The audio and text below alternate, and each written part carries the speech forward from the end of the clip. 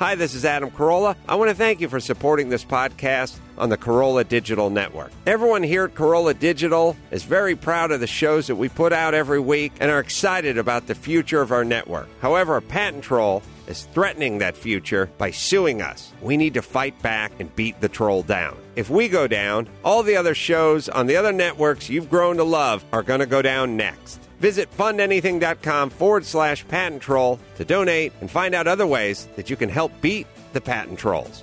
Thank you and mahalo.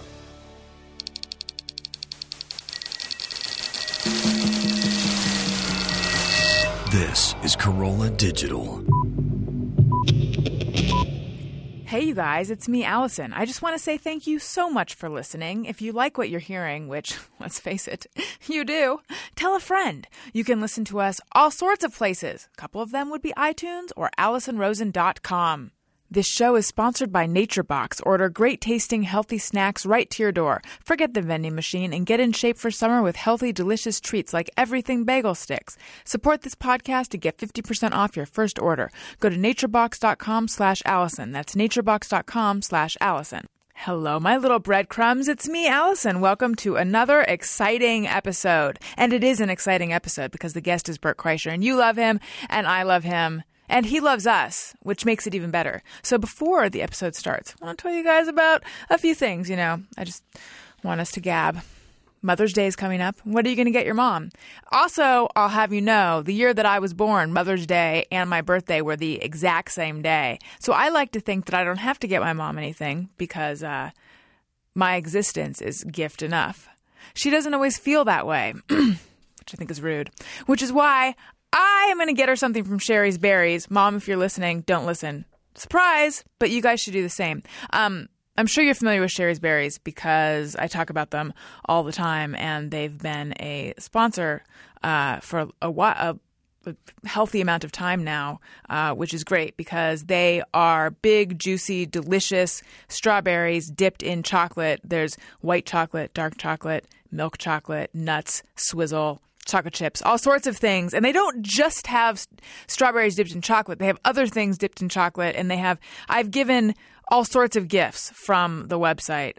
They have cheesecake, they have cake pops, they have pretzel sticks, they have all sorts of things. And they're all delicious. And whenever people order them at my suggestion, I always get tweets from people and photos saying how good they are. So they're good. But there's a special Mother's Day thing that you can get, which is, and this is a one-day only offer, a bouquet of flowers, and on the very next day, a freshly dipped strawberries, or a package of freshly dipped strawberries will be delivered. So that's 2 days of gifts, flowers and then strawberries from Sherry's Berries, and it's only $39.99. Your mom won't even see it coming because she'll be like, oh, thank you, how wonderful. And then the next day, oh, look at this.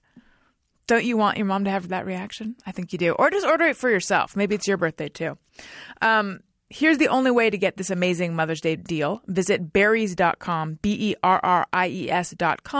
Click on the microphone in the top right corner and type in best friend. That's berries.com, microphone, type in best friend, and the offer is good for today only. Okay, and if you have siblings, you want to outshine them. You just do. But it's not really about you. It's about your mom. It's also about berries and flowers. It's about all of it. Okay, so go to berries.com, click on the microphone, and type in best friend. Do it. Hello, Gary. Hello, Allison. I believe we have an iTunes comment of the week, do we not? I believe you're right. Allison wants your iTunes comments. Allison wants them, yes she does. Please leave her some iTunes comments and don't forget to click 5 stars. This week's iTunes comment of the week comes to us from Amy, and it is titled, Hello, My Little Butter Sandwiches. On a Wednesday night a few weeks ago, my friend Rachel sent me a text with a link and said, listen to this on your commute. Episode, Daniel Quantz. She'd been trying to get me to listen to podcasts for more than a year. Adam Show, The Read, and others. I'd given them each a try, but hadn't gotten hooked yet. So I opened the link she sent me. You and Daniel, of course, won me over. I'm hooked. Listening to you and Daniel talk about how you met, dating, wedding planning, so real, so funny, so great. It's been a week. I know all the jingles. I catch myself humming them during the day. I urgently want to catch up on the past 100 episodes. FOMO. But I find things like work and sleep getting in the way. So, quick note to say thanks for AIYMBF getting me hooked on podcasts. And I'm bummed it's only Wednesday, but I'll spend it making a dent on the past 84 episodes I need to catch up on. Later, Gator. Amy. Thank you so much. Okay, what's FOMO? I had to look it up. Well, tell me what it is. Wait, I want to guess. Fuck. Oh, that's cheating. Well, you said fuck.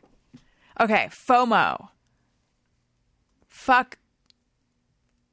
Oh, my oh. Okay, what is it? Give me a hint. The O's are opposites of each other. Okay. So both of the words that start with O have opposite meanings of each other. Exact opposite meanings. Fuck on, my off. Move. Fuck off, move on. Oh!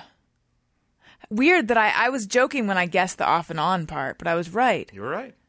Oh, I like that. Yeah. It's so sassy. Do people say FOMO?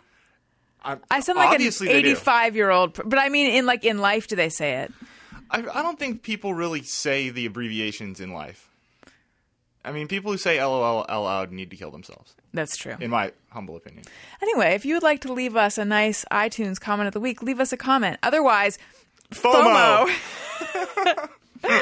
That's funny. And that brought me joy. You know what else brings me joy? Get ready. NatureBox. I've talked about NatureBox before as well. Mostly because a box of delicious, healthy NatureBox treats arrived for me at the studio, or so I was informed by, I think it was Chris who told me. And I was so excited. I was like, oh, good. When I finish recording, I'll go enjoy some delicious snacks. Things like everything bagel sticks, barbecue kettle kernels, South Pacific plantain chips, and other things. And then I went to look for this box of snacks, which was addressed to me. And where was it? It was not there. You know why? Because Adam snatched my box. And then he fed it to a bunch of dudes. It was pretty rude. I was like, hey, Adam, FOMO.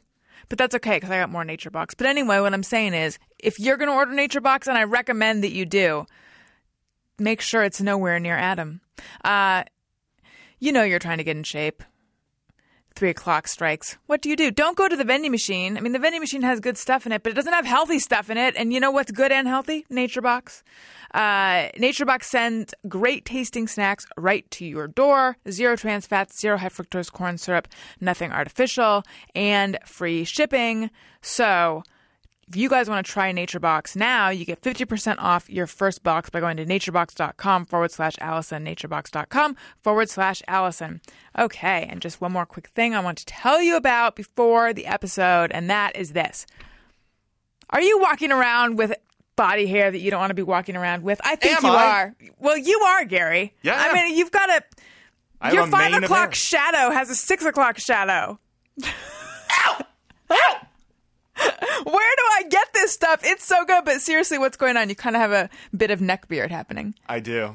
A couple weeks ago, one of my roommates looked up and said, look, your chest hair and your beard are the same thing. And I had to find a mirror, but they were right, and I was very embarrassed. And that was when I grabbed my No-No. That's right. I hope you grabbed your No-No Pro. At the time, I didn't have it. Oh, but I now have you do? since put in an order through AllisonRosen.com. Thank you very much. You guys have heard me talk about No-No. No-No Pro is No-No, but just supercharged. It is 35% more powerful, and but No-No worked well, and No-No Pro also works well. What am I saying? There's a lot of no's happening. I'm saying It's like having an awesome car and then getting one that's awesome and really fast. It's just better. It's not like the first one didn't work. Exactly. It's not like the first one wasn't awesome. It's No. just this is a new generation of No-No. There you go. So it's 35% stronger, but also what they've done is there's this little... So basically the way the No-No works is it's a hair removal device about the size of a cell phone, completely portable, painless, and you glide it along your skin and it removes the hair. And there's this little panel that's in front of the little thermocon thing that actually removes the hair, and it used to be opaque, but now it's clear so that when you are using the No-No, you can watch it work. It's kind of fascinating. Perhaps you're a fan of those purses that are totally clear, and when people carry them, you're like, I can see everything inside. This is like this, but it's a hair removal device. and you get a special travel case that comes with it. It's a very snazzy. I love my No-No, and I love my No-No Pro as well. There's up to 5 treatment levels to customize your treatment. You get weeks of long-lasting results. And I talked to No-No, and what they told me is that they've noticed that there's a trend where more and more men are using the No-No, for example, to prevent their neck hair from growing into their chest hair, a la rocking the Gary. Sorry.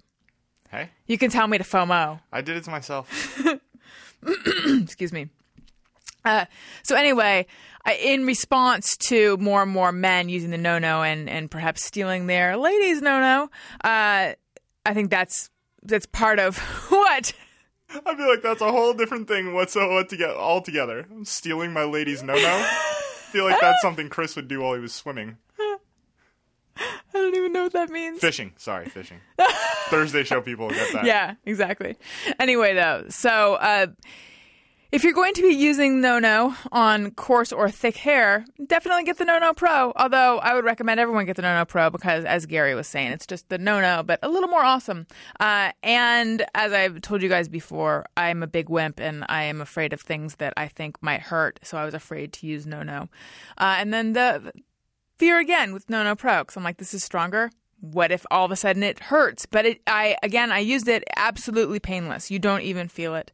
No-No Pro works on all skin types, all hair colors, safe and effective for both men and women. So you guys can take advantage of a special exclusive offer for my listeners. That's you. Go to nonoprobestfriend.com, nonoprobestfriend.com, or call 800-336-1665, 800-336-1665. Again, that's nonoprobestfriend.com or 800-336-1665. Here's what you get in the offer. You get the No-No Pro device. You get an exclusive facial kit. You get a free gift card. You get a special snazzy travel case. And the entire purchase is backed by No-No's triple guarantee. If you're not 100% satisfied, they'll refund the purchase price, refund the shipping, and even pay for you to ship it back to them. You don't risk a penny to try No-No Pro. So do it today. Call for details. Terms and conditions may apply. Okay. Here is the episode with Bert Kreischer. I bet he knows what FOMO means. Don't you think, Gary? I feel like he's... Wouldn't surprise me. He's hip. He's hipper than we are. He's youthful. He is. He's exuberant. I love his laugh. He's delightful. He's delightful. Yeah, we love him. Anyway, here's the episode. I love you guys. Here we go. Allison Rosen is your new best friend. Allison, with her good times never end. Allison Rosen, doing the wavy pencil dance again. Allison's your new best friend. I loved it. Did you just point like you're on? He did. That was the voice of comedian Bert Kreischer, my guest today. Hey, everyone. Hi, hello. It's me, Allison, and welcome to another episode of Allison Rosen is your new best friend. Bert has been on the show before, and I have been on his show, and he has a book coming out. And I've brought you up. Oh, wait. Why am I stepping on my own plug? I'm sorry. Keep going. And he has a book coming out in a couple months. Tell me, I know man-child is in it, but tell me the title. Life of the Party, Stories from a Perpetual Man-Child. I didn't really name it, to be honest with you. Really? Yeah, isn't that weird? But writing a book is so, by the way, we're about to open a can of worms. Oh, good. Because there are very few people I can be very, very honest with. And for some reason, when I did your podcast the first time, I established a friendship with you that I don't with everyone. That makes me feel special. I have intimacy issues and I have a social anxiety disorder. I didn't realize that. I remember being diagnosed a long time ago and I didn't believe him. I was like, yeah, you're out of your fucking mind. I'm a comedian. I do this all the time. You're Life of the Party guy. Right. With the machine. I'm hiding behind something. Of course. so obvious. But what happens is when you write a book, you, not to say like I know anything, but I have written a book and I know the process. First of all, you're extremely vulnerable. You're really vulnerable. And then you start, and that process is really eye-opening. It made me realize a lot of stories that I wrote in the book that they didn't put in, I realized defined me. Mm-hmm. Like, really, I found out, holy shit, this is who I am, and this is why I am that person. Here's what happens secondly. Then you have to promote that book. You have to promote something that made you extremely vulnerable, despite the fact that it's funny, lighthearted, very revealing about all my friends and all the things that have gone on in my life. You have to then go promote that to people, and then you sound like this, like, person who lacks hubris. You know, like who lacks humility. Like, you just sound like this self-promoting ass. So it's so interesting, this process that I've gone through that I feel comfortable talking to you about, but I'm really nervous about, like, say, like the week before the book when you go to New York and you do, like, straight up press, you know? Like, I'm comfortable talking about it on podcasts, but I don't know, like, a radio show where they don't have this moment can never happen because they're going to a break. Right. They're not really connecting with what you're saying. They're just like letting you speak, and then it's their turn. Yeah, and I know that game. I've done that game before, and I've done promotion for a lot of things, and it does empty you out. It vacuums out all the stuff that is maybe genuine, and you become this sizzle reel. You realize the things that work, and you say quickly, and it just is fucking terrifying. But you're more nervous about it specifically regarding the book than other things you've done? Yeah, because I don't have, in all honesty, and I say this candidly, I have a deep connection with the work I do on Travel Channel. However, I am promoting a product that 100 people worked on. So I am the voice for 100 people, and I'm comfortable with that because I believe all their hard work should be represented. This is the voice of just me. So it is me going, guys, listen to me. Me sounds like something I say all the time, and it was causing like anxiety attacks. Like, I was waking up at 4 a.m, just like really going like, what did I do? Like, and then saying, what will I do after this? Like, these are all my great stories. I thought Will Smith was going to fuck me in the ass. I thought I robbed a train with the Russian mafia. I smoked drugs with alleged celebrities. These are all my great stories. And then I go, wow, that's everything on paper. Now what do I do? Now I got to go back to writing or exploring something new about myself. It really is. I'm not selling the book very well right now. It's a good book, but no, you are actually. To like, Will Smith almost fucked you in the ass. I didn't know that story. Oh, it's a good story. He didn't almost fuck me in the ass. See, that's the other thing. That's the other thing I do. Can I tell you something that I'm learning about myself? I sizzled down whatever it is into the soundbite that gets. It's something that you do naturally in this business. That's a good skill to have. Yeah, but then you start feeling like a liar. Like what I just told you when I thought Will Smith wanted to fuck me in the ass. You've already written a story in your head of what that story is, but it's not the story, and it's not fair to Will Smith. Well, how close did he get to your ass? Listen, I'll tell you the story. It is a really good story. When I was young, like 6 months into stand-up, Will Smith discovered me. Once again, I'm doing it. I'm doing it right now. It's sizzling it down to what is essentially a lie, but it is how I tell a story. Only because I'm in this moment, I'm telling you what happened. Will Smith's people discovered me.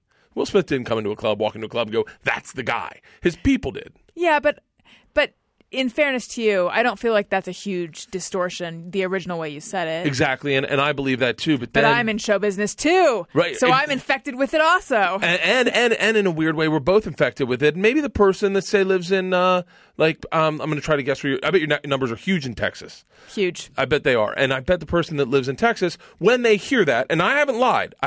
No. But when they hear that, they go, Will Smith walked into a club, saw Bird on stage, and went, "That's the fucking guy." But that's not what I said, but it is what I said. You know what I mean? Yeah. His people discovered me. They said to me, "Listen, we're looking for people to do development deals with." For those of you who don't know, development deal is like a big 6-figure check means you don't have to do anything for a fucking year. It is a gift. Is it a holding deal? A development deal is a holding deal, plus they write a pilot about you. And then at the end of December, they decide what pilots they're going to make, and yours is in the mix. A holding deal is just like, hey, we want you as an actor. We're not going to develop around you. Development deal is a holding deal, plus we're going to develop around you. Mm-hmm. So it's a gift. It's a gift, especially 6 months in. I was working the door at the Boston Comedy Club, making $25 a night. It was a gift. And I was like, holy shit. And they're like, we want to introduce you to Will. If Will likes you, then we'll do the deal. But if he doesn't like you, it may not happen. So I'm like, okay, I got to be on. I got to get this guy. Did they give you any tips for how to make him like you? Oh, my God. Can I tell you the one tip they gave me? Yes, please. How to shake hands with a black man. I swear to you, on my children's lives. Oh my God, I can't believe I didn't write that in the fucking book. There's your next book. God, a story in your next book. The story in the next book is the companion P.S. piece to Life of the Party. And it's like, Right. on page 87, I have a footnote. It's the reader. Life of the Party reader. They told me, they're like, listen, just so you don't get lost. Sometimes they're going to grab your hand, they're going to pull you and give you a hug. Now, sometimes they're going to smack back and forth, and then they're going to snap. And I was like, dude, I think I can handle shaking hands with a black dude. So I go in. I said to the lady, we went to the Hit Factory. I don't even know the name, but I think that's the name of it. Hit Factory up on the Upper West Side where he was doing Millennium. This is, by the way, he's the biggest movie star in the world at this time. I go in and they go, oh, welcome, Mr. Kreischer. They have this big dance studio, like old school, big, like in New York, big. Mirrors everywhere on every wall with that dancing bar around it. And in the dead center of the room are two folding chairs facing each other like it's a summit, like it's Baryshnikov. I wish I was smarter. I'd say a Russian name You and were going to Nixon. say I know, I Baryshnikov, was weren't gonna you? say it. Fuck. The famous Nixon-Baryshnikov summit. What the fuck was that? Okay, yes. God damn it, what the fuck's wrong with me? So, I wish I was smarter. It sounded good. It did, didn't it? Uh-huh. So I go in. They go, take a seat. Mr. Smith will be in a second. I take the seat with my back facing the door. I thought he was going to come in the other door. He came in the other door. He came in. My back is facing him. And the second he walks in, just a hurricane of personality. I mean, literally just like, oh, and I remember from what he said was he gave me the black handshake where you put your elbow against the guy's chest and then hug them. So you're distance, but you're hugging. Mm-hmm. And all I remember him saying was one love. That was it. And I was on. I was like, I grew up in Tampa. I love hip hop. I love you. I remember listening to you the first time. Parents don't understand. I was in Philly. My cousins are Philly. My mom's from Philly. I love black people. You're black. I love Jada. Jada's black. Do you know Tupac? Who killed Biggie? I shouldn't have said that. Like, I literally rattled off, because I'm a huge hip hop fan, and I rattled off everything that a real hip hop fan would talk about. I complimented him on his best song that I believed he wrote lyrically, which is Nightmare on My Street, and he lit up, as I said that, and this is an hour into the conversation, he goes, I like you. And I was like, I like you. And he's like, what are you doing tonight? And I go, nothing. And he's like, let's go to the movies. I was like, let's go. And then he goes, all right, I'll see you at the movies at Planet Hollywood at 7. And I was like, okay. And then I walked out, and it was it. It was over. And I was like, did I get the deal or what happened? I guess I got to go to the movies with him now. So I get out of the thing, I get into a cab, I call my dad on that old Nokia. I love small details in a story, by the way. I love small details. Remember that old Nokia that was like a little brick? Uh-huh. And I call my dad, and if you talk too long enough, your ear would get warm, and you know that gave you cancer. And so I call my dad, and I go, my dad's a regular dude, okay? He is his dad died at 13. He taught himself how to shave kind of guy. I called him the other day, I told him I had a bad dream. He goes, you still dream? I was like, yeah, I dream. You don't dream? He's like, no, I don't dream. I'm a fucking man. He goes, what do you dream about, ponies and shit? I was like, sometimes. So call my dad. I go, Dad. He goes, how did it go? I go, awesome. He goes, really? I go, yeah. He goes, how so? I go, Dad, we're going to the movies. And he's like, what? I go, we're going to the movies. He goes, what do you mean? I said, he really liked me and he wants to go to the movies. He goes, oh, buddy, I'm sorry. And I'm like, what? And he goes, I think he wants to queer you. I go, what are you talking about? And he goes, listen, here's the deal. Some of these Hollywood stars are really closeted homosexuals. So what they'll do is they'll find young talent like yourself. They'll offer dreams of stardom, a pilot and a development deal. They'll dangle that in front of you. And the whole while, they'll be taking your clothes off. And then they're going to make you suck and fuck them. And I was like, I go, Dad, that's impossible. He goes, really? I go, yeah, I just sat for an hour in a dance studio with the guy. He's like, where? I go, never mind. He goes, where are you going to the movies? I go, Planet Hollywood. He goes, buddy. They don't have you think they have a movie theater at Planet? You think a celebrity wants to go to Planet Hollywood? You're getting fucked, man. And I was like, oh my God. And he goes, I go, that's impossible. It's Will Smith, Dad. And he says to me, I'll never forget it. He goes, what's more possible? The fact that you're so talented that within 6 months of doing stand-up comedy, the biggest movie star in the entire world wants to make a sitcom specifically about your life, or that he's gay and he wants to fuck you in the eye. And I'm like, oh my God, what do I do? I was like, I'm getting fucked. And he was like, you show up. I go, what? And he goes, you shouldn't cash checks, buddy. You show up. He goes, you go there. And listen, I could be right, I could be wrong. I don't know. What I'm telling you, though, is I don't want you to go there and not know that this is a possibility. I want you to go there with your dick in your hand and go like, oh, what am I going to do? He goes, you go in and you know this is a possibility. And if that happens, you leave. But I just want to warn you. So I go, okay. So I dress frumpy. I wore like overalls. I go to the Planet Hollywood. To put him off of being attracted to you? Yeah, like overalls, but I had a sweater on top of them. I swear to God, that was a cool Secret look. overalls. It was comfy jeans. And so I go in and I go up to the lady up front. I go, "Is Will Smith here?" She's like, "In the back." I go, "What?" I go back. It's a fucking mannequin of Will Smith. And I go, no, not like, I mean the real person. And she goes, "No, sir." I go, "I'm supposed to see a movie here with him?" She goes, "We don't have a movie theater." I go, "You sure?" And she goes, "Yeah." And I know for a fact that movie stars don't come and hang out at Planet Hollywood. She said that? I swear to God. And then it's made sense. I'm like, what movie star goes to Planet Hollywood? Yeah. How weird does your ego have to be to go to Planet Hollywood to hang out? So I go, "Can I wait for him?" And she's like, "Knock yourself out." So I sit down in the lobby and for like 5 minutes. And then all of a sudden, out of a door I did not notice on my left, off of a stairwell, a 6'5", 350-pound black dude named Charlie Mack. He's a real dude. Sticks his head out, looks in, and goes, "You Bert?" I was like, "Yeah." And he goes, "Oh, downstairs." Now I'm thinking, I got to fuck this guy too, right? This is going to be a long night. Will Smith plus him. I go downstairs. It is a room, I swear to you, all my children, as big as this room, with a black red curtain, or a velvet red curtain surrounding the entire room, and a folding table in the center. And around the folding table are 9 other black dudes. Now I'm thinking, I gotta fuck these guys. I gotta fuck Charlie Mack, Will Smith. I'm sure he's bringing Jazzy Jeff. That's 12 black dudes I gotta fuck. That's gonna be a long night. That is at least a yard of and so I'm taking this all in, and I walk in and I just post up. I don't make eye contact with anyone. That is a specific white man activity where we don't make eye contact with black dudes. We just kind of look down, and all of a sudden Will Smith rolls in I swear to God, Jazzy Jeff. I swear to God, wow. Jazzy Jeff was, I swear, all my children, Jazzy Jeff's with him. And he walks in and looks right at me and looks at the guys. He goes, "Hey, guys, that's Bert." And everyone lights up, and they all start smiling and walking right over to me. And I'm like, "Oh, my God, this is how it happens." And in my head, I'm like, do I suck their dicks, or how am I going to do this? I'm about to grab a knee when the curtain behind me opens, and a beautiful private movie theater is directly behind me. And everyone just goes and grabs a couch cushion or a seat or these and Will looks at me and he goes, "I'm going to go get 2 drinks. You like what's the new Long Island iced teas?" I go, "Yeah." And he goes, "I'll grab 2 drinks, grab 2 seats, grab the ones in the middle. And if she comes by, get a shrimp." And I was like, "Okay." So I sat down and I was like, "Oh, this is really fucking happening." And he came down and we sat and we watched American Pie. And we watched the whole movie. And at the time, I was trying to get a deal, so I didn't know when to laugh. Because I liked the movie. It was funny, but I didn't know when I should laugh for him to think I had a good comic sensibility. So it was a nerve-wracking fucking movie. There's nothing more. The only thing's more nervous is watching a friend's pilot and then and waiting to find out when they laugh to know when you laugh. So we get done the movie, and he says to me, "What'd you think?" I said, "I thought it was great." And now I'm totally relaxed. I've had a couple drinks. And he goes, "No, what did you think of the room?" I said, It's beautiful." And he goes, No. The people in the room. I go, "What about them?" And he goes, "You didn't notice?" I go, "No." And he goes, "Man, you told me at the studio that you liked hip-hop. So this is all the stars of hip-hop. That's Biz Markie. That's Kool Moe Dee. That's Big Daddy Kane." He had called them all and said, "I have this guy who's a hip-hop fan.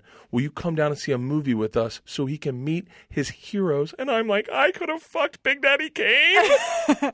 It was the greatest, sweetest thing he could have ever done in the entire world. Here I am the whole time thinking he wants to fuck me in the ass because my dad's in my head. And I was like, "Are you shitting me?" So the rest of the night, I just got drinks and just asked him every question I could ever fucking ask anybody. And I'm like, "Oh my God." And then, of course, I geeked out. It's like I should have played it cool and not done a thing. But it was like, and so, yeah, that's one of the stories in the book. But here's where the vulnerability comes in, is when Will hears that, Bert Kreischer thought you wanted to fuck him in the ass. You know he's not going to read the book. He's just going to hear that and go, "God, man, everyone always says I'm gay." Like, and I spent a year with this guy. The years, I've got pretty good gaydar. I got the closeted gaydar down, and Will does not have it at all. My dad never even met him, but you sell a book by telling that story, but then you read the story. It's a good story, but what's the repercussion? Is Will going to read that and get offended and then go, "Fuck that guy," or will he laugh and go, "Oh yeah, that did happen," And that's one of the things you're worried about. That's one of the things, one of the many, I think, it's like you're very, like, I talk about my friends in the book. Like, I talk about being in a fraternity. I did shit on a pizza box to win an election one time. And I talk about being in a fraternity and what that experience was like. And I talk about racism in fraternities very candidly. I don't really hold back at all. I talk about drug use and and kind of like what is immature male camaraderie. And I'm very honest about it, but I use my friends' names because they were the people that were with me. So in my head, whereas I don't say any of them were technically racist, I do kind of implicate anyone that was associated with anyone in that group, you know? So I worry about that. I write about my fucking kids and my wife. I wrote it not thinking anyone would ever fucking read it, knowing someone would read it, but just going like, whatever. But so that's what's keeping me up at night. Was there, like at the beginning, did you have trouble writing any of the stories because you were worried and then you got past that? Or from the beginning, you're just like, it just poured out of you? Just poured out. It just completely poured out. I got to a place where, like, literally I would just say there were like 4 stories that they didn't want. There's one about when I went to Raleigh Massimino basketball camp and Ralph Sampson picked me out of a group because what happened was this story really defines me, by the way, as a man. I was in 8th grade, okay, and he looked around. 2 kids had gotten busted drinking the night before, the best basketball players, and I got a concussion the night before, so I had to sit out. So for the next day, me and the 2 kids that got busted had to sit out for the entire day. And everyone kind of looked at me like, oh shit, he was with them? They were in like high school. I was in 8th grade. I didn't even have like hair on my balls yet. But everyone was kind of looking at us. And then Ralph Sampson came and he came out in front of 5,000 kids and he's 7 foot tall. He's like played for the Rockets at the time. He was an all-star, like up and down. We all knew who he was. And he comes up, his first words are like, all right, I'm here to talk about 2 things. I'm here to talk about basketball and discipline. Let's start with discipline. And he's like, who in here parties? And I was under the impression we were all going to put our hands up, but it was just me. I was just like, whoomp. And he's like, oh, it looks like we got a party animal over here. And I was like, oh, fuck, no one else put their hands up? And then he was like, how do you party animal? Now, I'm 8th grade. I don't know a thing about partying at all. I never partied. So my only answer I had to give him to not look like I was a liar was hearty. So he's like, what did you say? I said, I party hardy, sir. But mind you, I'd never partied at all. And then he brings me up. He puts a basketball on my arms and holds them there. And then one behind my knees. Like, so I'm sitting like I'm squatting, holding the basketball behind my legs. And then I have one with my arms extended in front of me, like I'm sleepwalking and on my hands. And then he starts lecturing and he's like, oh, let's cut back to the party animal. And he's like, party animal, how do you party hardy? I didn't have an answer. I don't know. I'd never had anything in my entire life. And I said, with both hands, sir. And he fucking lost it. Within fucking a minute and a half, he has no control over 5,000 kids. They are slapping the gym floor. And I'm in my head, I'm like, oh shit, I'm killing. Now, the story's a lot longer, and I'll save you from the story. But ultimately, I thought that story defined me. And my editor just like, I don't know. I don't see it. And then another one about defined you because it was the first time because I also had social anxiety at that time, and I was in Philadelphia and I didn't know any of those kids, and so I, like, when I got done, I was up there for like an hour, and he just kept coming back to me like, you think you'll ever drink another beer? And I was, mind you, I'm fucking 13, and I was like, probably, because I was thinking, yeah, when I'm a grown up I will, like, and so at the end I got done and I was walking through Villanova campus and kids were coming. I remember Dr. J's son was there and he was like the coolest kid there and he was the best basketball player. And I remember he was with a big group of black kids and they came up and they were like, what's up, party animal? And I was like, nothing. And I felt cool as shit. It does seem like a story that would define you since you were, national party animal. I wrote the story Flying Dildos in there. That didn't make it. I wrote the story about working out in Barnes & Noble in my underwear. That didn't make it. I wrote a bunch of stories that didn't make it, but then what he liked was stories that people had never heard. Like the time me and my buddy Eddie took over a town in Pennsylvania, kind of. I'm making that sound bigger than it really is, but not really, oddly enough. Are you worried about being seen as a fabulist or as someone who exaggerates or something? Because I've noticed since you've come in, you're very careful to let me know when you're distorting things. That's recent. That's recent because I think everyone exaggerates every story because it's their own narrative. Like if I tell you anything, if I tell you about my ride here, I'm not actually going to tell. I'm going to tell you about the 134 and the people hanging out. Like I'm not. It's your own narrative, and I never lie in a story. I'm very always married to the truth, and I think that's kind of hurt me a tad bit because whereas maybe someone, so like. If my buddy Tom Segura has a really great story about finding a guy's license. When he first told me the story, in my head, I knew I could tell that on stage in a heartbeat. Now, I don't have that right as a comic. You don't have that right to do someone else's material, especially if it's your friend. You got to help them get that up and running. And I tried for so long, and he struggled with the story, and he struggled. But because I have no attachment to the truth of his story, I could tell it in a heartbeat. Now, when it's your story, that's why it took me so long to get the story about robbing the train with the Russian mafia, took so long to get it on stage because I was so married to the truth that I didn't want to lose any part of the truth. Because, in this day and age, I cannot be a modern Mark Twain.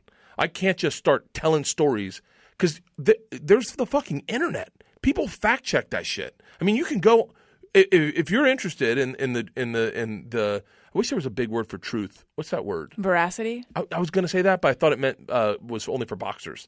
Nope. It's for truth. If you're interested, this is a really interesting little experiment. If you're interested in the veracity of the Machine story, and if you don't know the Machine story, when I was 22, I got involved with the Russian mafia and we robbed a train. You can go on my Facebook because that's the way the fucking world works now. And I'm so glad I stayed close to the truth on that story. You can go on my Facebook and you can actually see pictures of the kids that were on the trip with me. I mean, Kristen Hodgson is one of the people that was. I don't mean to. I didn't say her name right. She was on the trip with me. I don't know who that is. Some girl that was on my trip. Okay. She saw the Machine video, posted on my wall on Facebook, and was like, "I was on this trip. The story is 100% true." That's the way you've got to be these days. But I am like that when I tell a story. But at the same time, I don't. Maybe I'm a little too honest. Does that make sense? Mm-hmm. And you think that holds you back? No, I think it's gonna. You think it's gonna? People are gonna get people, upset. Right. It's like maybe I shouldn't have. Like in that Will Smith story, there's not an iota of fabrication in it at all. Mm-hmm. And with the Machine story in the book, there is no fabrication. I mean, there is, like, when I tell it on stage, when I tell the story on stage, I pull a dude's name out of it because I don't want him, because he's a grown-up. I don't know if he wants people to know he robbed a train. But he was with me. And it's in the book. It's totally in the book. So. Yeah, it's an interesting thing. Like, Adam, I remember him once saying that he just imagines when he's talking that the microphone cord, goes out of the microphone down to the floor and back up his ass, and the microphone. I totally fucked up that story. The point being that no one's listening. He just that's how he is able to say whatever the fuck he wants about everyone because he just acts or believe or has made the choice that he's going to conduct his show and his, what he says on stage as if no one's listening. It's a great way to, I call it being untethered. Mm-hmm. When you don't give a fuck, it is the most beautiful thing. And I don't give a fuck for the majority of my life.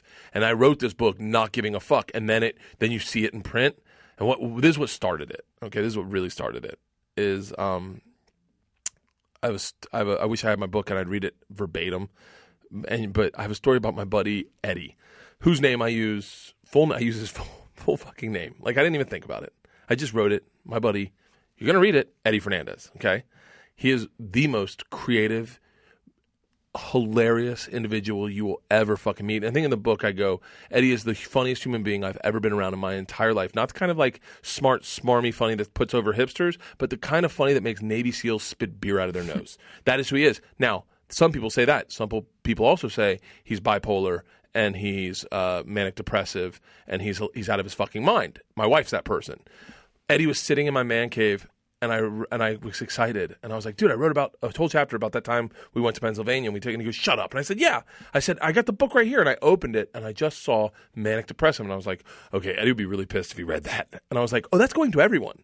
Like, everyone's going to read that. And whereas I defend it because he's my friend, like, Eddie may be like, hey, man, And I love Eddie. I've known him for a long time, and I pray to God that he reads it and goes, I understand what you're saying about me, and I understand that you're not actually diagnosing me as manic depressive, but that your wife doesn't like me. And my wife does not like him. She didn't want him at our wedding. But like that's when it started, and I went, oh, shit, man. Like, I didn't write this thinking anyone would read it. Yeah.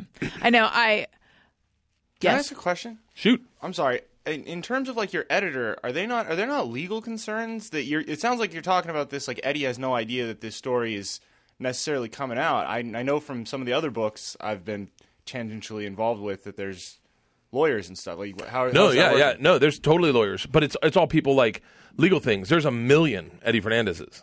Yeah. So for instance, I have a story about when on our honeymoon we ran into these people in the mafia. Their names were Danny and Dawn.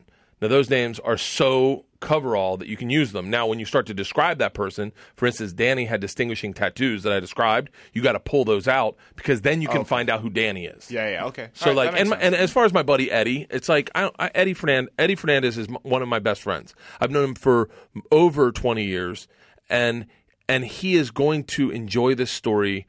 He's going to enjoy the mass of this story more than he will that one subtle detail. Mm-hmm. But like as soon as I read it, I went, oh shit! And then you go back through and read it, and you're like, oh fucker, fuck.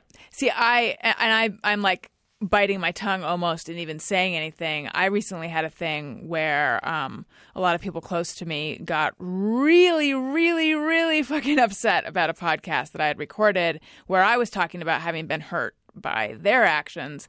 And basically my first reaction was like, you've got to be fucking kidding me. Like you guys, you fucked me. Yeah. And now you're pissed that I talked about it. That's totally a distortion of what really happened. But I'm saying that was the emotion. Like, you got to be kidding me. But then it was like, basically they just felt like I had shit talked them and I had said like, and here, in this, I regard them this way, but this person feels this way about them, and she's probably right. And it's like, I really didn't even think about the fact that, yes, I'm revealing what someone told me in confidence to my listeners and to the other people. Here I am talking about a whole bunch of people's private feelings about each other, and I just was in such a state of just being upset about what had happened that I just like, blah, blah, blah, blah, just because that's the way I deal with things that bother me is I either write about them or I talk about them. And that's kind of just my way. But I feel like, should I have like a hazard warning on me for anyone coming close to me? No, and here's now I'm answering my question about me to you, but that's what makes you beautiful.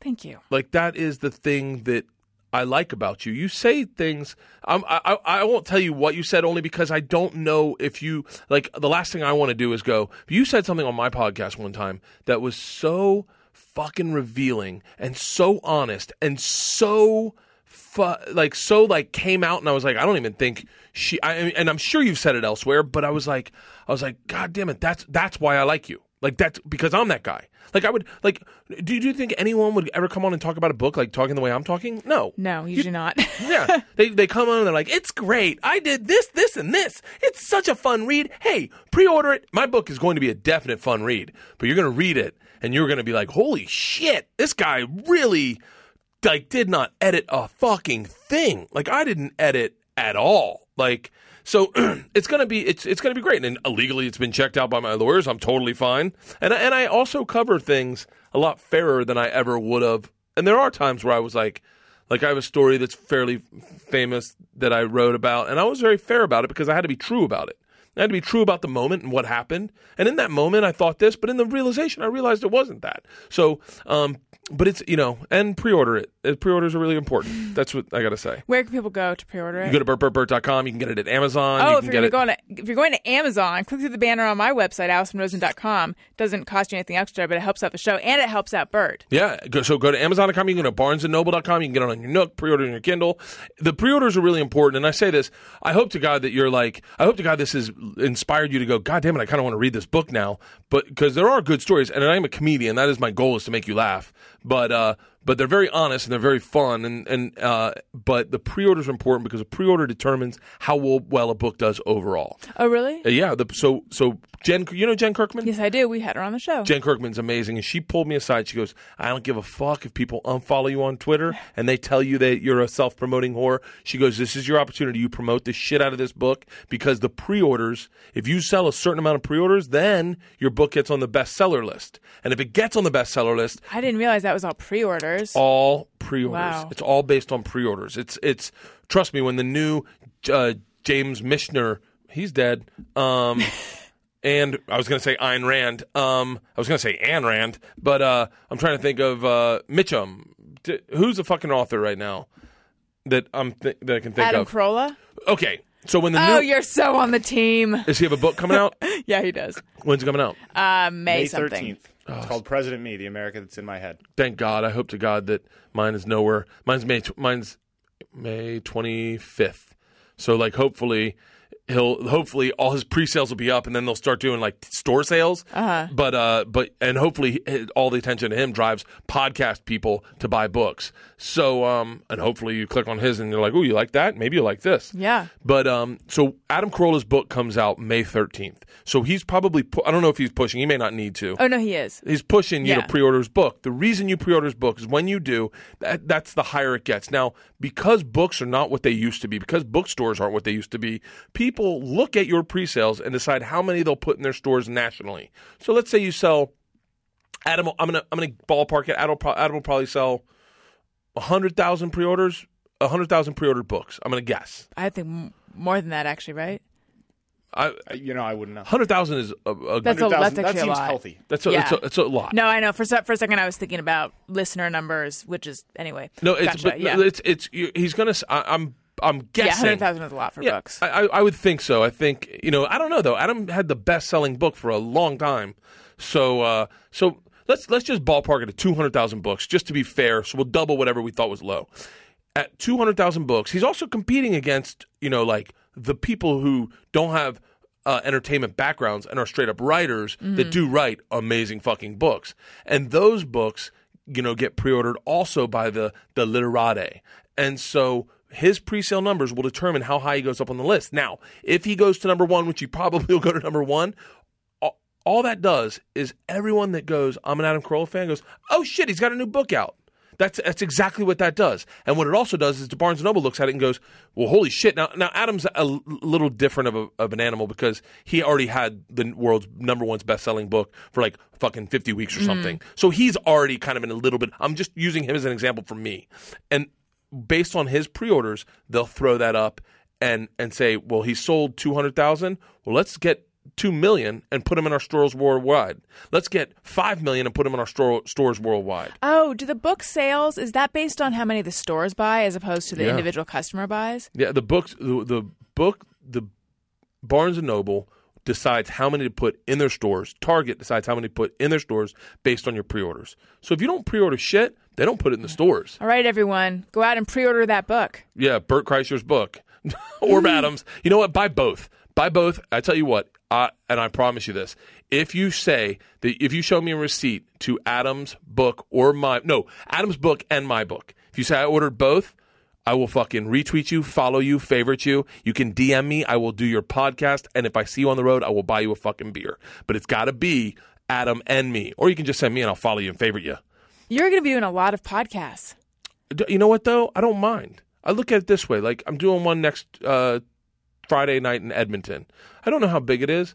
I don't really care. I know they probably got like 1,000 listeners maybe that subscribe. If those 1,000 listeners hear me and enjoy me, maybe they'll go check out my podcast, or maybe they already listen to my podcast and haven't pre-ordered my book, or maybe they're going to find you. Like, I look at it that way. I look in this community as a spider web, or a spider web of people who like. I did an interview today with a guy you should really interview, Omar Dorsey. I don't know who that is. He was into Django Unchained. I'm going to give you his number. Okay. He's great. I had him on my podcast. Really fucking honest, and he's a very accomplished actor. And just for shits and giggles, he flipped through his phone to see what was on, what podcast he listens to. And we have a lot of the same ones, but he doesn't have you, and he doesn't have Adam, but he's got Craig Fitzsimmons, he's got me, he's got Joe Rogan. So all of a sudden you just got to go, oh, have you listened to Allison's? And he's probably going to be like, no, what's that? And then you got a new listener. So that's the way I think it works. You do, it's like, who knows? I guarantee you everyone's probably got Rogan, Adam, Marin, NPR. Those four are definitely on everyone's. Mm-hmm. But like we're that second, third tier of people that, if you just do other podcasts, then they go, oh, shut up. And then if they have that favorite little small one that they love and you go on, they're like, fuck, that's so cool that Allison went on mine. Like when you went on mine, everyone's like, how cool Allison went on Bert's podcast. Oh. So, okay, I have to ask, even though you didn't want to say, what is the thing that I said that was so revealing? You talked about taking a morning after pill one time. Oh, yeah. And I was like, that's so me. Like not, I don't take morning after pills, but like that's so is my brain. Like my brain is obsessive compulsive. My brain is 3 steps ahead of myself. I'm thinking about the future instead of living in the present. And I I did a really cool podcast with Duncan Trussell. You know Duncan? Yeah, I was just listening to his. I love Duncan. I was just listening to his podcast earlier today. I told you. Yes. I say. Have you listened to the one with him and Natasha? That's the one I'm listening to right now. Me too. Oh, we're podcast twins. His intros are the best intros. It's the only intro I don't skip over. Yeah. Everyone else has got an ad in his intro. His is a beautiful. His ads are stream. hilarious. Yeah. Oh, his ads are fucking great. Although, what about like? He's doing it on that episode that we're talking about. He's doing an ad for a T-shirt, and he talks about how it'll put a smile on your grandma's face, whether she's alive or dead. Yeah, and then he goes into detail about how, like, what if you put the shirt on your dead grandma, what it'll do. He's a really interesting guy because he said I did a podcast with him end of last week, and I was in a weird place. I was in this overthinking place, and I said. He said, we talked for like 5 minutes maybe, and then he goes, "Man, how are you doing?" Because I looked off. I go, "Man, I'm a very raw nerve right now. Like I'm very honest and I'm very vulnerable, and I can tell you, but I don't want that to be the thing that we talk about now. Mm-hmm. I want this to be about you. And right now," and I start spiraling a little bit, and he's so funny. He takes a deep breath in the same chair you sat in, takes a deep breath, and he goes, "Let's meditate." Oh. And so I go, "It's a podcast." He goes, "Fuck it, there's no rules, man." And he goes, "Drop the mic. Just lay there. Just sit there. I'm going to walk you through a guided meditation." And so for 20 minutes, he walks me through a guided meditation, and I fucking come out on the other side just smiling ear to ear. And I'm just like, "Duncan, man, like you just changed my mood." And in my head, I'm thinking, everyone that just listened to that, he just changed their mood. It's a beautiful guided meditation, and that is the beauty of Duncan Trussell. He is untethered. He does not give a fuck. If you yell at him on Twitter because how dare you? That's 20 minutes of my life I'll never get back. Go fucking eat it, monkey boy. Like, Duncan doesn't care, and that's what I love about people like that, and that's what I love about you, is that you say things that, like, that if came out of my wife's mouth, my wife would be like, "Oh my God," you know? Yeah, there is. Sometimes I think that impulse to put it all out there is what I usually claim it is, which is this, I kind of have, I don't want to, I feel like it cheapens it to say it's a spiel, but it's almost like a philosophy that I have, which is that all of us walk around second guessing ourselves and feeling out of place and feeling like, oh, that exchange could have come better and all of that. And we all think that we're the only ones. And that's why when people speak honestly about the things that are in their head, it's so appealing to the people that it's appealing to, because it's like, oh my God, I'm not alone. I think that's why the segment Just Me or Everyone on my show, which we're going to do in a little while, is popular. So there's all of that. But then I almost wonder sometimes, why am I compelled to like really take it to the limit? Like I talk about my period more than someone needs to. And that's the one thing that I'm kind of aware is almost like, yeah, I know this bothers people, and it makes me want to do it even more. Yeah. Just especially when I talk about it on Adam's show, because the listeners just can't fucking stand. Well, that's actually not true. A few listeners can't stand it. A lot of listeners, a lot of women especially, are like, keep talking about it. Yeah. But I just feel like, for some reason, that one, I feel like it's like, for some reason I get some weird delight out of like putting that in people's faces. And then like last night, Daniel, my husband, said to me, well, he said it was so funny. He said, not sure I needed to know about that. Because I was just talking just a specific detail about, periods and bathroom stuff and women's stuff. But it's like, I wondered, what is it that is making me want to tell you this? And so there's all the stuff I talked about before of like really wanting to connect. But then I think I'm beginning to suspect there might be something just a little bit deeper, which is like, I've never expressed it in this way before. And I'm wondering, Bert, if you can relate to this. It's like, I'm going to gently put out the like dark stuff and see if people still love me. Oh my, yes. I think that I don't know what it is, and I think when I was younger, I had an outlet of maybe like getting naked and shitting on a pizza box, and that was my way of saying, hey, this is the dirt. Well, I don't know what it was.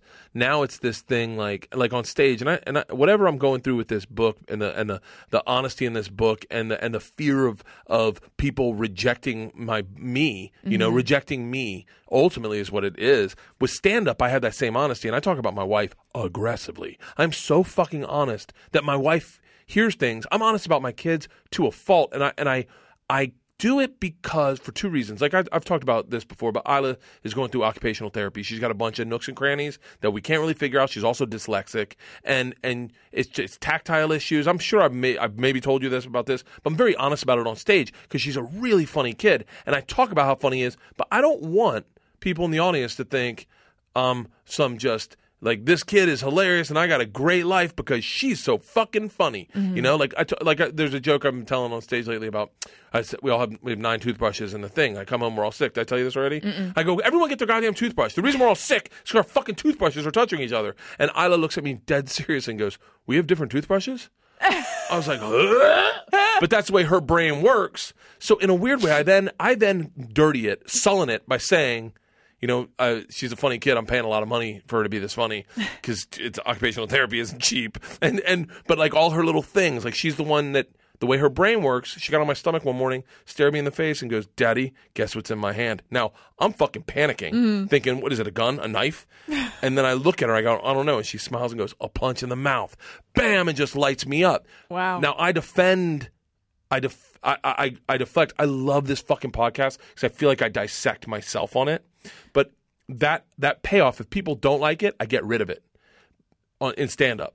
With a book, it's sitting there. Yeah. It's just sitting on a counter, and I'm waiting for people to either like it or not like it. And that anticipation just builds up. And then you start doubting yourself, and you're like, Right. oh, fuck. I should have taken everyone's name out. I should have replaced them with fake names, you know? Well, are you worried about people who you mention in the book having a negative reaction, or are you worried about like the public not buying it? I'm not worried about the public not buying it at all. I'm under the impression that I can guess how many I'll sell exactly. I can almost tell you exactly how many I'll sell because I know who I am and I know that I'm not like. But I mean, are you worried about the public I'm worried rejecting you? I'm always, my biggest problem is I want everyone to like me. Yeah. I want everyone to fucking like me. That is my biggest problem. And I get into this place where I'm like, fuck, what am I gonna do if people don't like me? If someone reads a book and they're like, fuck you, you can't write. Why the fuck? Who the fuck do you think you are? Because you wrote a book? Who are you? You're not Adam Carolla. Adam Carolla should write a book. Who the fuck's Bert Kreischer? Like, I gotta be honest with you. I sit. This is way too revealing, but I don't care. I like talking like this. Please. I walked back here, and you guys just got done taping with Adam, and I don't know Adam, and we didn't meet or anything. He just walked by me, and I went, and I looked at him, and I was like, and then I walked back, and I saw all these fucking cars, and I was like, man, like in my head, I was like, what do you got to do to get here? Like, what do you got to do? And then I'm thinking, I'm only a couple years younger than him. Like, was he like 43? No, he's 49. I'm only like 8 years younger than him. And I'm like, am I on that path? Because that should be my goal, but I'm not even paying attention to that. And I'm like, Jesus Christ, like you look at Rogan and you're like, he just has that brain where he can do all the shit. I'm holding on by a thread with my little life right now. And you look at these guys, you're like, how do they become moguls? Jimmy Kimmel, what the fuck? Like, what do they have that? And then you start going like, what? Will I ever be that guy? Like, is it cool if I'm not? Like, will I be cool not being that guy? Oh my God, I just had a similar thought. Today I was driving and I was like, maybe I'm just destined to be just sort of a like footnote in entertainment.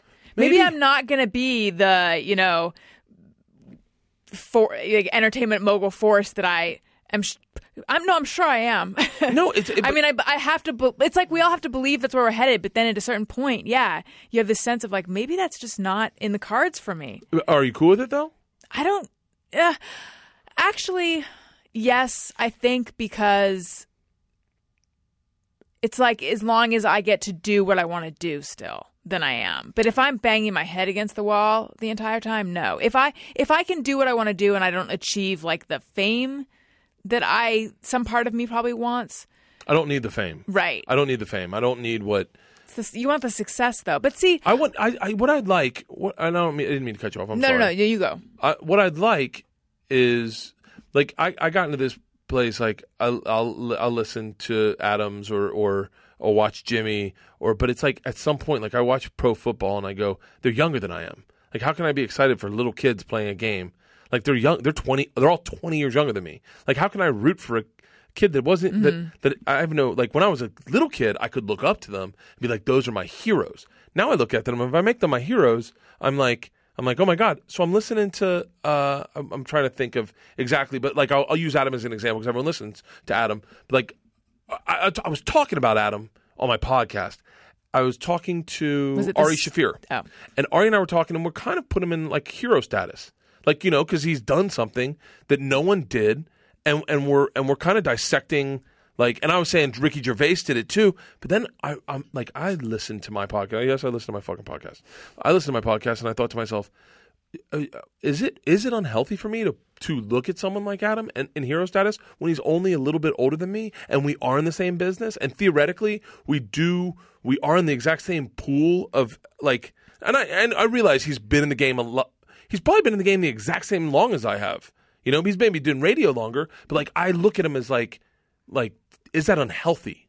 You know, is it unhealthy to look at Joe, who's my friend, who's a friend of mine, in like hero status and go, God, I love what he's doing. I'm really admiring him. Is that unhealthy or is that healthy? Why would that be unhealthy? I don't know. I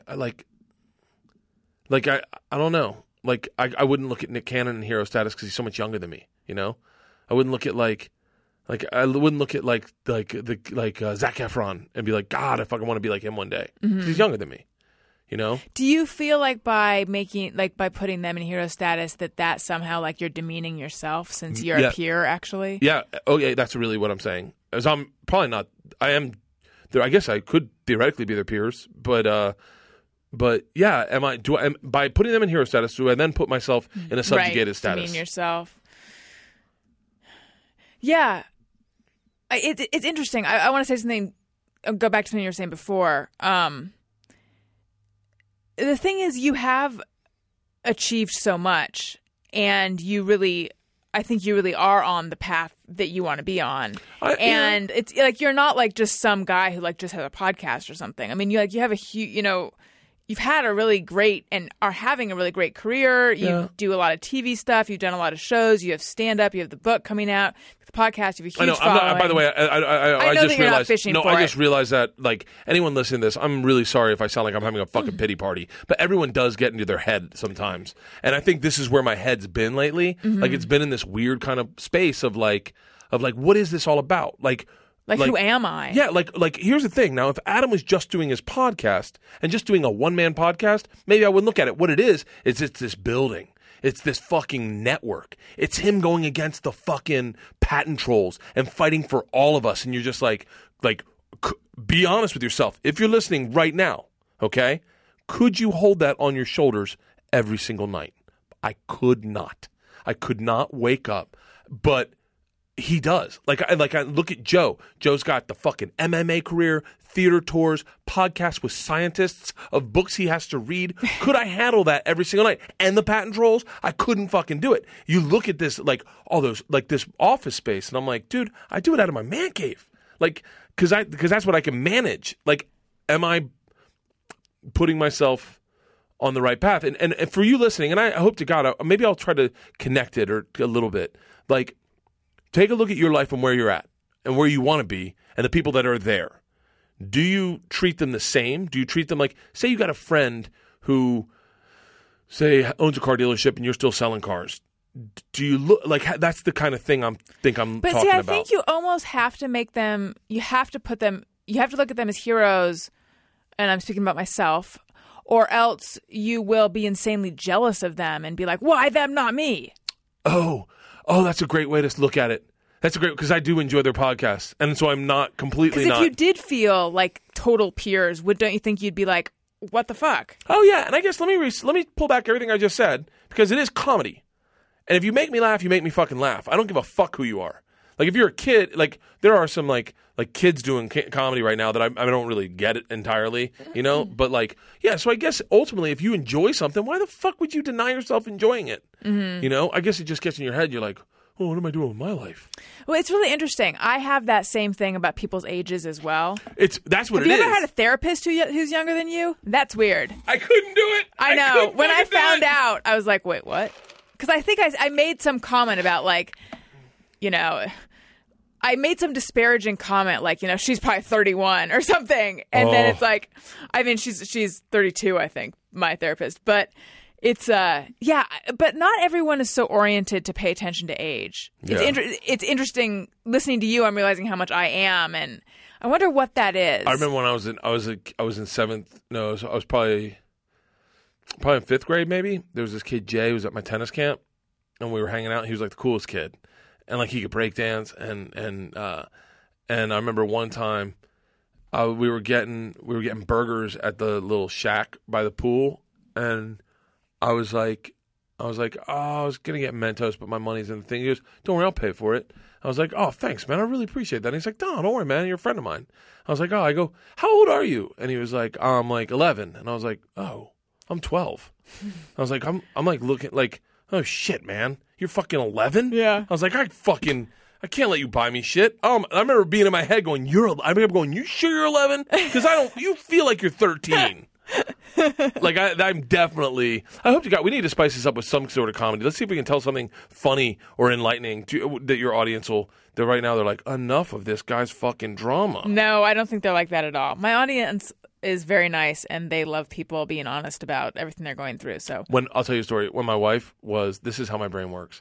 When my wife, we dated for like 4 dates, right when you start to seal the deal, and she was like, we need to have a conversation. And I was like, uh-oh. In my head, I'm like, she's got herpes. And she was like, and I was like, you have herpes. And she was like, no. I was like, you sure you don't have herpes? She's like, yeah. I go, well, then why do you want to talk? She goes, I'm in debt, like $25,000. And I go, I don't give a fuck.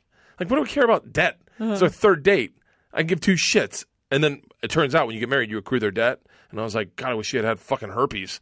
$25,000 is a lot of fucking money. Right. But that's the way I like anytime. Like, this is why I don't like going to the doctor, because I'm like fucking terrified. They'll be like, oh yeah, that's cancer. Personal question.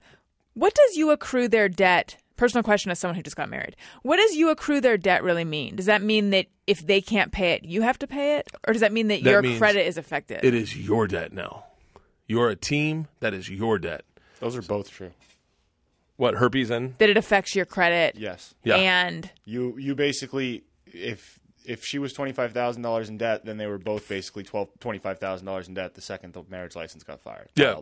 So his credit score presumably went down quite a bit as a result of that marriage license being filed. Yep. And so I had to pay that debt off immediately. But I didn't have any money. I had money at the time, and then slowly paid it off and paid it off and paid it off. And she did too. She worked too. But it was like holy shit. Well, the reason she was saying that, and I didn't get it, but you're starting in the hole. Like right. I'm on the time I'm flying high. I'm a fucking stallion sprinting on tops of mountains. And my wife was this diseased settler that needed a horse. She saw me and she was like, I need that stallion. And then gave me a carrot and petted me. And next thing I got a saddle on my back. I got to run and she pulls the reins. She's like, we don't do shots at a child's party. does she get upset at the stuff you say about her? She does not. I don't know though. Like she does not. I don't know. Like I have a story about her farting during oral sex, and she gets really upset. Like every time I do that, I go, she's farted during oral sex, and everyone groans. And I've done it in front of her friends. And I'm like, no, but my point is, and this is where it comes back to honesty, to being honest in the moment. That really fucking happened. Mm-hmm. And I believe that if it happened to me, it happened to other fucking people. Of course. And if it happened to other people, and maybe it happened to a couple and the guy was fucking bothered by it, but if he knows it happened to me, then he's like, fuck, like we took one on the chin together as a team, you know? So like literally took one on the chin. And so the joke, and the joke's really funny, but I talk about that and my wife's like, and you want to hear the funny part is she farts. And I'm like, and I'm doing a little bit of a bit right now, but I gotta get to the end so that I can tell you what you'll appreciate about it. And I'm like, what the fuck? You didn't know you had one in the chamber? You gotta warn me. I have a beard. It's still in here. You could have shit in my mouth. And then she starts crying. I go, what the fuck are you crying about? I'm the one in the hurt locker. And she's like, you're gonna talk about this on stage. And that's what upset her. And in all fairness, I didn't talk about it until the second time it happened. And then it happened twice, and I was like, that's what happens when you have kids, is your body loosens up and you just fucking rip farts. And then now I feel like I'm doing fucking material. By the way, that's okay. No, I don't. I feel like that's so non-podcasty. Like not. It's right. It's interesting. It is very interesting because on Adam's show, especially live shows, if people do material, as long as it's funny. I don't like live shows. I mean, I'm not saying. Right. I don't like doing live shows because Yeah, you have to there's do that material. pressure to do it, But yeah. It's the only podcast I've ever done this live that is not that way is Doug Loves Movies. Mm-hmm. Doug right, Loves because Movies. that's so formatted. And it's such a fun, lighthearted. Doug is, in my opinion, one of those guys who is doing podcasting right. Yeah. He's taking chances. He's doing different things. He's reinventing the format for himself and continuing what works. He's the reason I started doing Calling Sick to Work shows. So, like, Doug does these 420 shows that if you go on the road and you do with him, are sold the fuck out. He sells out everywhere. He'll do a Saturday 420 show, sold out. And then he'll do a Sunday 420 show and do a Doug Loves Movies live. Both sell out. And he was just like, I looked at it and I was like, the servers don't mind coming in a little early. And they're going to make double the money they were going to make anyway. It's sold out. And so I was like, okay, so I came up with the idea to do a Call in Sick to Work show. So like when I do morning radio, I have a good time on morning radio. And I always drink. Like they always, wherever I go, and I think it's part of my narrative to everyone is I'm a big drinker.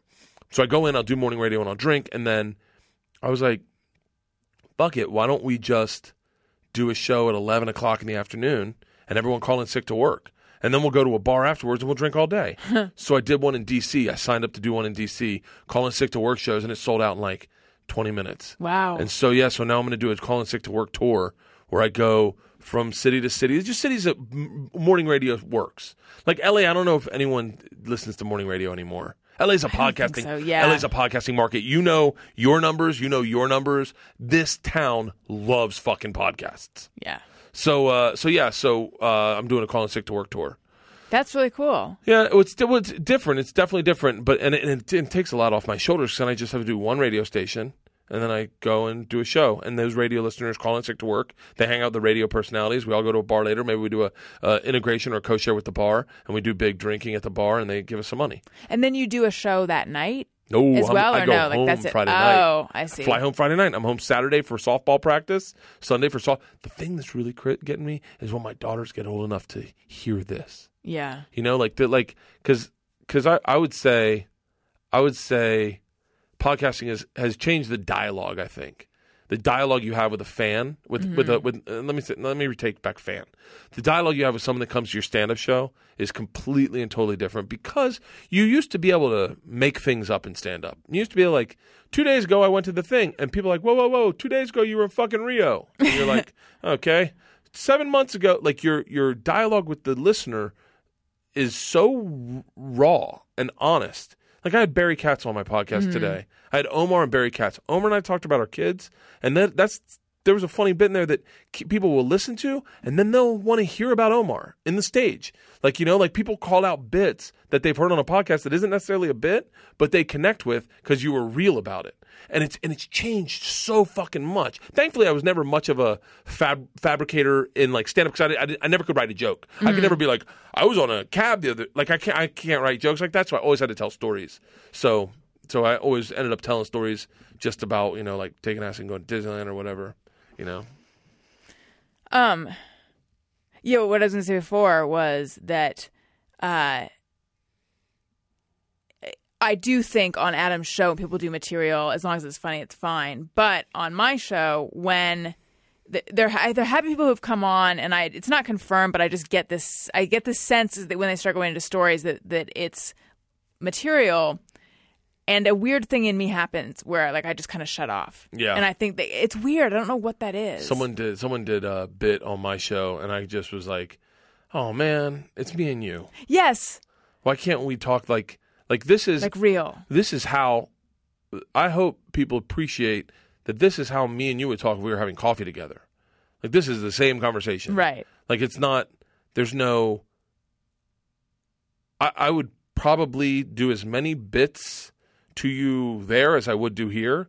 Like I would definitely try to make you laugh because that's part of what makes me tick is wanting to make people laugh. But I also don't need to make you laugh because I like your insight on what's going on in me. Does that make sense? Totally. I kind of come here for therapy a tad bit. Like I really was so excited because I was like I know that I'm and by the way, in a weird way today, and I got really bummed about it, is I kind of got out of it. Like I got out of it because I took a deep breath this morning. I was sitting in my yard having a cup of coffee, and it rained last night. And I was like, you know what, man? Life's fucking good.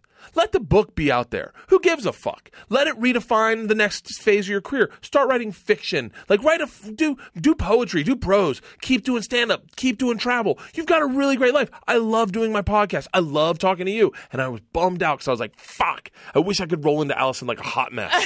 I wish I could come in just real raw and just. How dare you and I was find almost, inner peace before you got here? And then I saw Adam. It's because of Duncan. I saw Adam in the fucking hallway, and you know when you get like nervous jitters, Yeah. and I got excited, and I was like, oh shit, he was just in here. I was like, oh, the fucking room still got a smell, like, and then I was like, but I'm so fucking love doing your podcast, and I want to send as many people that I run into your way Thank you. that haven't done yours, because I want to hear the conversation they have with you.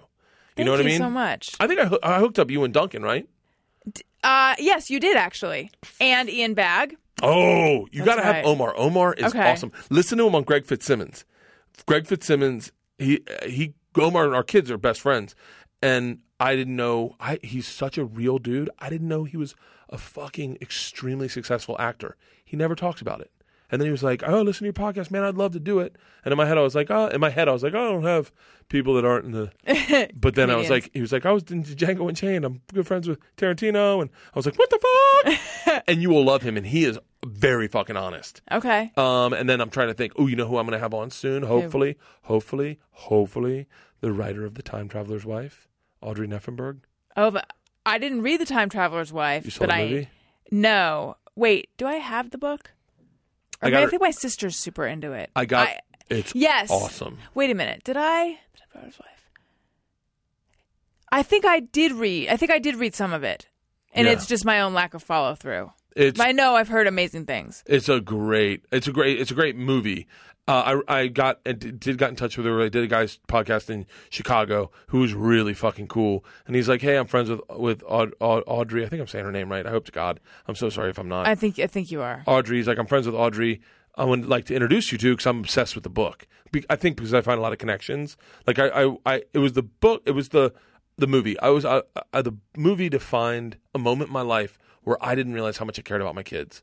Like I just was like trying to like get through the road and tough it with booze and on Sunday night take a Xanax and sleep through the night and get up early and get home. And I was really disconnected. And then I was sitting on the side of my bed and Time Traveler's Wife was on. And I start watching it and he's not showing up. He's not around. And he's not around a lot. And his wife's upset. And I'm like, God, I feel like that. And then at the very end, I find myself in the corner of a bed naked crying obsessively. I feel like I need to see this movie. It's pretty good, but Duncan's the best part of Duncan is I tell him about Audrey, and then he says, did you read the book? And I go, no, and he goes, in the movie, does he come back in time and jack himself off as a child? And I go, no, and he goes, then read the book. I was like, shut the fuck up. Duncan said the most brilliant thing, by the way, and now that you've heard this, you don't need to listen to my podcast with Duncan, but I was blown away. He asked me if I read, because I was, I'm going through all this stuff. I go, nah, I mean, not really. And he goes, you don't read. I said, I do, but not really. And I go, I haven't read a book in a long time. And he goes, can I tell you something? You have because he walked into my house and he looked on my bookshelves. He goes, you have Ernest Hemingway sitting in your living room ready to tell you a story, and you walked past him every day. He's like, you have Ayn Rand waiting to explain art and life and objectivism to you. And I just walked past that and one. you ignore her. He goes, if Ernest Hemingway was sitting on your couch, would you stop to talk to him? And I was like, fuck yeah. And he goes, then give him a chance. And I was like, that's fucking genius. Like, and then now I can't walk by a book and not pick it up and just read a couple pages. So that is pretty brilliant.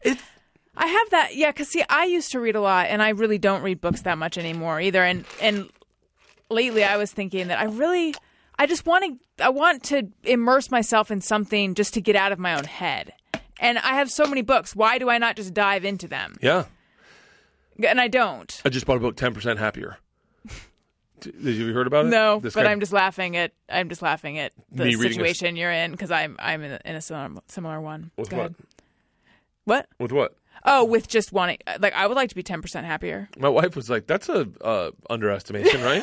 She's like, just 10? Like, how about 50? How Right. about 100% happier? Just small baby steps. I'm going to get involved in in transcendental Transcendental meditation. I've looked it up online. I'm going to hammer David Steinberg. You know who David Steinberg is? No. He is. Well, think so. that is. Can I tell you something? And this is another thing. I am still a little bit of a hot mess because I'm talking a lot about myself a lot. But That's okay. well, I am doing a podcast, so Yeah, So you're yeah, supposed it's to. fair.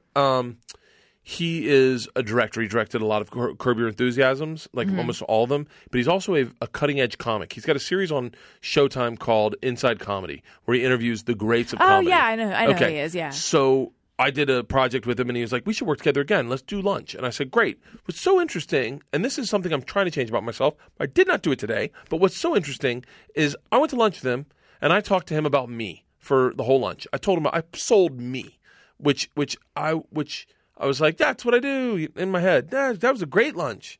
And then I got home and I didn't talk to him for like a year. Then I watched Inside Comedy. I'm like, oh, this is really fucking good. I'm so glad David's doing this, man. This is awesome. Then they show a documentary on himself called Quality Balls. And it explains that he was the voice, the edgy voice of a generation. He was before everyone. He defined edginess. Nixon had CIA agents following him everywhere, and he defined these hardcore, take it to the wall comics, and that's what he did. And he sold out theaters, and he's huge into transcendental meditation, and he basically runs the Beverly Hills TM Center. And I'm like, so you're telling me I sat at a lunch and talked about me when this guy's a million times more interesting than me? I didn't listen at all. I didn't listen one fucking bit. And I was like, I need to start listening. I need to stop trying to sell myself and just drink it in, all this, the luckiness you get to be with people, you know? It's that line is hard. It's like sort of a not being certain. I don't want to speak for you, but it's a little bit of a like not being certain what's expected of you. Like, am I supposed to be convincing you of something, or are we just hanging out, or what? You know? Yeah, and I think it is harder when it's male on male, and you're like, why are we talking? Like, are we gonna something gonna happen? Because you know what your dad would say. He's gonna queer you, buddy. By the way, are you annoyed, or what are your feelings towards your dad about that whole thing? My dad said it didn't happen. Oh, really? Yeah, my dad says you have a powerful imagination, buddy. Never said that. And I'll tell you why I know that he's wrong. I would never think up the word queer you. Yeah. Like, I would never, that is a 1970s, 50s type saying. I would never imagine, that would never get into my lexicon. I've never said that to somebody. I would say, I think he wants to fuck you in the ass. That's how my words would come out. But I remember when he said it, and it got in my head, and I was like, oh, shit. And my dad's like, buddy, like, there are a lot of stories that my dad will deny. There's a story on one of my podcasts, Joey Diaz gave my dad medical marijuana. And my dad ate it, and I told my dad, you just ate medical marijuana. My dad, still to this day, and by the way, we did a whole podcast after, and my dad's higher than Giraffe Pussy. You can tell he's just completely like tapped out, and so that laugh is the best fucking laugh. And I ended up having to eat some because I didn't want my dad to go down the rabbit hole by himself. So I ate some, Joey ate some. Then out of nowhere, my buddy Tom, his mom wrote the book When Heaven and Earth Changed Places. Mm-hmm. And his mom, that's the Oliver Stone movie, Heaven and Earth. It's about the Vietnam War. She kind of just walks in the room and starts talking about how her brother got thrown out of a helicopter in Vietnam. And she saw it. And my dad's like, holy shit. I tell if you called my dad now and said, did you eat marijuana at Bert's Easter party in front of all your grandchildren and your whole family, he would deny it to the end because that's the way he works. He's a lawyer. He's got a business. He's got, hey, buddy, come on now. Let's dial that shit back. So he knows the truth, though, and he's just lying? I think. Or has he convinced himself it didn't happen? Let's find out. Oh, really? Yeah. Okay. Let's find out. Let's call my dad. I'm interested to see what he says because, like, we, by the way, had a beautiful conversation, and after we both ate weed about his dad and why I stress him out. Like, cause I'm very similar to his dad, and his dad died young from a stroke at 42, and I'm 41. Oh, geez. My dad sees that in me, kind of. I just realized it's like fucking 11:30. Hello. Hey, how you doing? Hey, bud. How are you? Good. You awake? Yeah. Hey, you're on a podcast. Is that okay? I'm on a podcast? Yeah. Do you mind? No. Okay. I just have a question. How long is the podcast? Because it's like 11:30, 12 here. No. I'm doing a podcast with someone named Allison Rosen. Hello. And I just had I had a question, and I wanted to see how you answered it. Okay. You there? Yeah.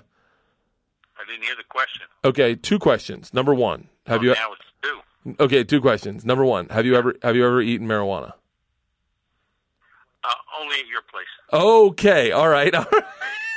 I did not see that Well, coming.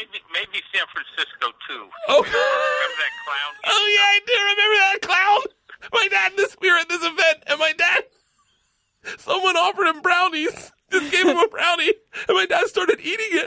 And I go, "What are you doing?" And he goes, "These brownies are amazing." I go, "What the fuck are you doing, Dad? There could be the marijuana in there." And he goes, No. I go, "How much did you pay for it?" He goes, "I didn't. They just gave it to me." I go, "There's fucking weed in there." Okay. No, it was a female clown. Very nice lady. Okay. Second question, and I haven't even told Allison this story. Did you shit your pants in a Banana Republic? Not at all. Okay, that is a lie. That was a fart. It was Dad. You shit, Dad. You did not shit. You did not shit your pants on Black Friday in a Banana Republic. No, I did not. It's Brown Friday, by the way. He's so full of shit. Okay, I'm trying to. You know what Georgia said to me when she saw me in that shirt, or what she said to Nana? Oh, I have my wife made a shirt. It's on my website that says Brown Friday on it, and she sent my dad one, and my dad was wearing it. We pulled into Tampa, and Georgia came up to my dad. What did she say? She goes up to Nana and she goes, "Does he know that shirt's about him?" Okay, Dad. All right. I just wanted to see how we were talking about Allison. Alice and I were talking about how sometimes you think, like with the Will Smith story, that you think that you never said that. Yeah, well, you know, your reality is a little distorted. You know? Yeah, I know, Dad. I know. Okay. Well, I'm going back to sleep then, okay? All right. I love you. Have a good night. Love you. Bye. Bye. That's the Your way. dad's funny. He, you know, I think. Well, he totally shit his pants in a Banana Republic. Completely shit his pants, like bad. And he had to leave. And my mom was like, "So I'm getting a new pair of khakis, 3830." And my wife will watch this. This is the truth. My wife was there. Now you heard my dad. He said. This is my wife, okay, and this is the truth because she was there. And she has no reason to fucking lie. I hope she answers. Hello. Hey, what's up? Hey, can I talk to Leanne real quick? You sure can. She's on her way here. That's Lorenzo. Lorenzo. Oh, fuck. I would tell him I was talking to you. Hey, babe. Hey, babe. Hey, I have a question. Answer it 100% honestly, okay? Okay. Did Dad shit his pants in a Banana Republic? Yes. Okay. Thank you. Why? No, because I just called Dad on the phone in Allison's podcast and asked him if he shit his pants in a Banana Republic, and he said no, it was a fart. He did. No, he did not. He shit his pants. Okay, Dad believes my reality is distorted, and I'm telling him no, that sometimes his reality is distorted, and we're trying to figure out why. That is correct. I think his reality is distorted. Yes. But wouldn't you distort reality if you shit your pants in a Banana Republic? I guess so. Well, I like that he tried to downgrade it to just a fart. Like, Yeah. he's not saying it's entirely made up. He's just saying it's Yeah. just a fart. Yeah, did you hear A that? wet, juicy, disgusting fart for which he could barely walk home? Yeah, he had to walk down Rodeo Drive by himself. Aw. It was, It was a fart explosion. yeah. And we were there. It's not like when we showed up at his hotel room, he was in new clothes. Yeah, he totally ditched our kids because he shat his pants. Yeah, he had my kids in his hands, and he comes back. I go, "Where are my kids?" He goes, "Fuck your kids, buddy. We got a problem." I go, "What?" And he goes, "I think I'm going to shit my pants. What do I do?" I go, "Stop making eye contact with me, stranger." Okay. Well, thank you. I love you. All right. I love you too. Hey, just out of curiosity. Yeah. What? How honest is the story I tell about you farting? That's pretty bad.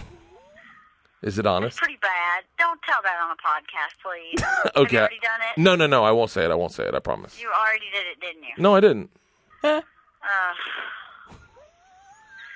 Awesome. I love Hope you. you're having a great time. I'll be home soon. I love you. Whatever. Stay as long as you like. I love you, baby. I'll talk to you later. Bye, Leanne. Yeah, so like it's weird because I am so, and now you start thinking about it, because when you have kids, I have all these stories about my kids. Like I have a story about my daughter fingering her ass and putting in the dog's mouth. Like I don't ever think those things will come back to roost. Does that make sense? It totally does. And when you write a book, everything comes back to roost.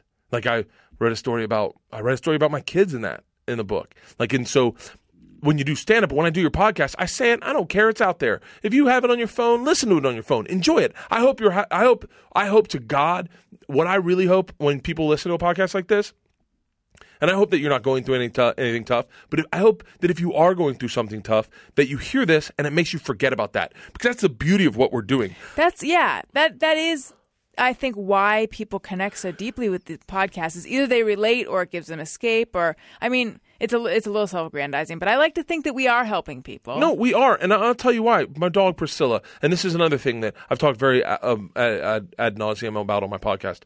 My dog Priscilla had blew out her ACL. Then we found out that she blew out her other ACL. So we get one ACL fixed, the other ACL is still down. We go in, they found out that not only is she blown out the other ACL needs to get fixed, but her kneecaps are both dislocated, and now the ACL that they have fixed is blown out again. So we have 3 ACL surgeries, we have 2 kneecap problems, and we find this out, and the doctor said, the vet says to us, listen, I just letting you know this, that if it's too much, I'm not going to let you put the dog through this, and I'm not going to put you through this financially. It's extremely huge financial burden. And he goes, I just want, I'm going to just put her down. If I get in there and I find out that it's too much to repair, I'm just going to put her down. And I think that's the most humane thing to do to this dog. I find this out, and I am heartbroken. I don't know the feeling I have, and I can't really quantify it. And it's this like anxiousness of like none of it. I can't stop any of this. It's all happening, and I need it to stop. I need it not to be real. And I'm a fucking mess. I'm a mess, and I put the girls down and I get on the treadmill and I'm sitting with it all night. I open a bottle of wine and I start looking at podcasts that I have on my phone, and I listen to a very old podcast, very, very old podcast that I have saved on. I must have saved it on my iPad or on my phone, but it's with Greg Giraldo and Greg Fitzsimmons. And Greg Fitzsimmons goes to Jimmy Kimmel to talk to Giraldo before he goes on. And I love Greg Giraldo was one of my heroes. I always have a attachment to the guys who left us too early, and I just started giggling, and it not big. So then I went, you know what? I miss Greg Giraldo. I put on his last hour special, and I disconnected from my problems. He said a joke. I don't know the joke. It was offensive. It was an offensive joke, and that's the other issue I had is that you're not allowed to tell me something's offensive because I'm going through some shit. You don't know my shit, but that thing that he just did made me forget about my dog for just like 10 minutes. For 10 minutes, I was giggling, and I was laughing, and I was like light, and I was like, that's what this is about. And if you can listen to a podcast and you just get separated from your reality, whether it be on a plane or on a train, and that's fucking worth it. Fuck the patent trolls. This is worth it. They don't, you know what? They don't deserve to have joy in their life if they take away this from people, because I use this every single day. I look at who Rogan's got on, who Duncan's got on, who you've got on, who Adam's got on. I look and I go, that's my flight. I got to fly to Edmonton tomorrow, 2 days from now. I guarantee you I start looking at my podcast Wednesday evening, like, who am I listening to? But see, what if putting it out there and it helps, helping the audience, what if someone close to you gets upset that you talked about them? How do you do that math? And I'm asking for myself. I don't know, and I don't know, and I will find out. I will find out May 25th. I will find out. I will, and I don't talk negative about anybody. I don't say anything mean about anybody. And it's all light and it's all fun. But I do think that intention should matter. I think it's like, were you trying to say something mean, or is someone just unhappy that something's now out there, but like, your heart was in the right place? But you heard Leanne when she realized I told that story. Yeah. And it's like she doesn't. There's no real connection. No one's going to walk up to her in the grocery store. No one even knows what she looks like, really. And it's just this is something she's embarrassed about, and she doesn't. And now it's out of her control. Right, and I did it. See, it didn't embarrass me. Right. I'm the one that put it out there, and it embarrassed her. Now, I would argue with her as her husband who loves her more than any man has ever loved her. Honey, there are women who just had babies who are uncomfortable with their body feels like. Yeah. And my goal in telling that wasn't to humiliate you, but to comfort the woman who's not, quote unquote, rocking the original rims and tires anymore. You know, the woman who's riding dirty on 22s that is like, this doesn't look like the one I brought to the party. Right. And now I got this forever. Which is how most people feel in anything sexual, I think. But it's how she felt. And I told her, because I told that story, she brought like 25 families from our school to see me do stand-up at Brea. And I told that story in Brea. I told all the stories. I told all the fucking stories. I told stories about my daughters and like, I told like everything, but that's how I am. And if you see me live, you know I am not a guy that writes it down on a piece of paper and says it. I'm a guy who has lived it and will tell you it. And my only goal is to make you laugh, but my second goal is to get you to connect so that I'm not going to be the edgy guy anymore. I decided probably like 5 years ago, I was done looking for the edge. I was done like trying to write the edgiest. You know, like, I writing a rape joke. I have no interest in writing a rape joke. I have 2 daughters, and I pray to God that never fucking happens to them and that they never have any assault, any in their life whatsoever. But I'm also a guy, and I also understand a funny rape joke. I totally do. Tasha's got some really fucking good ones. But my point was, I don't need to write it. I don't care to be that guy. Yeah. I don't care to talk about race really anymore because who wants to hear a privileged white guy talk about race? Honestly, I don't want to talk about. I'll talk about sex and women and men's roles in society and in life, but I'm not going to try to get under the skin of the Jezebel women. Like, I don't care to upset them. I hope they never hear about me ever. You know. So I think that.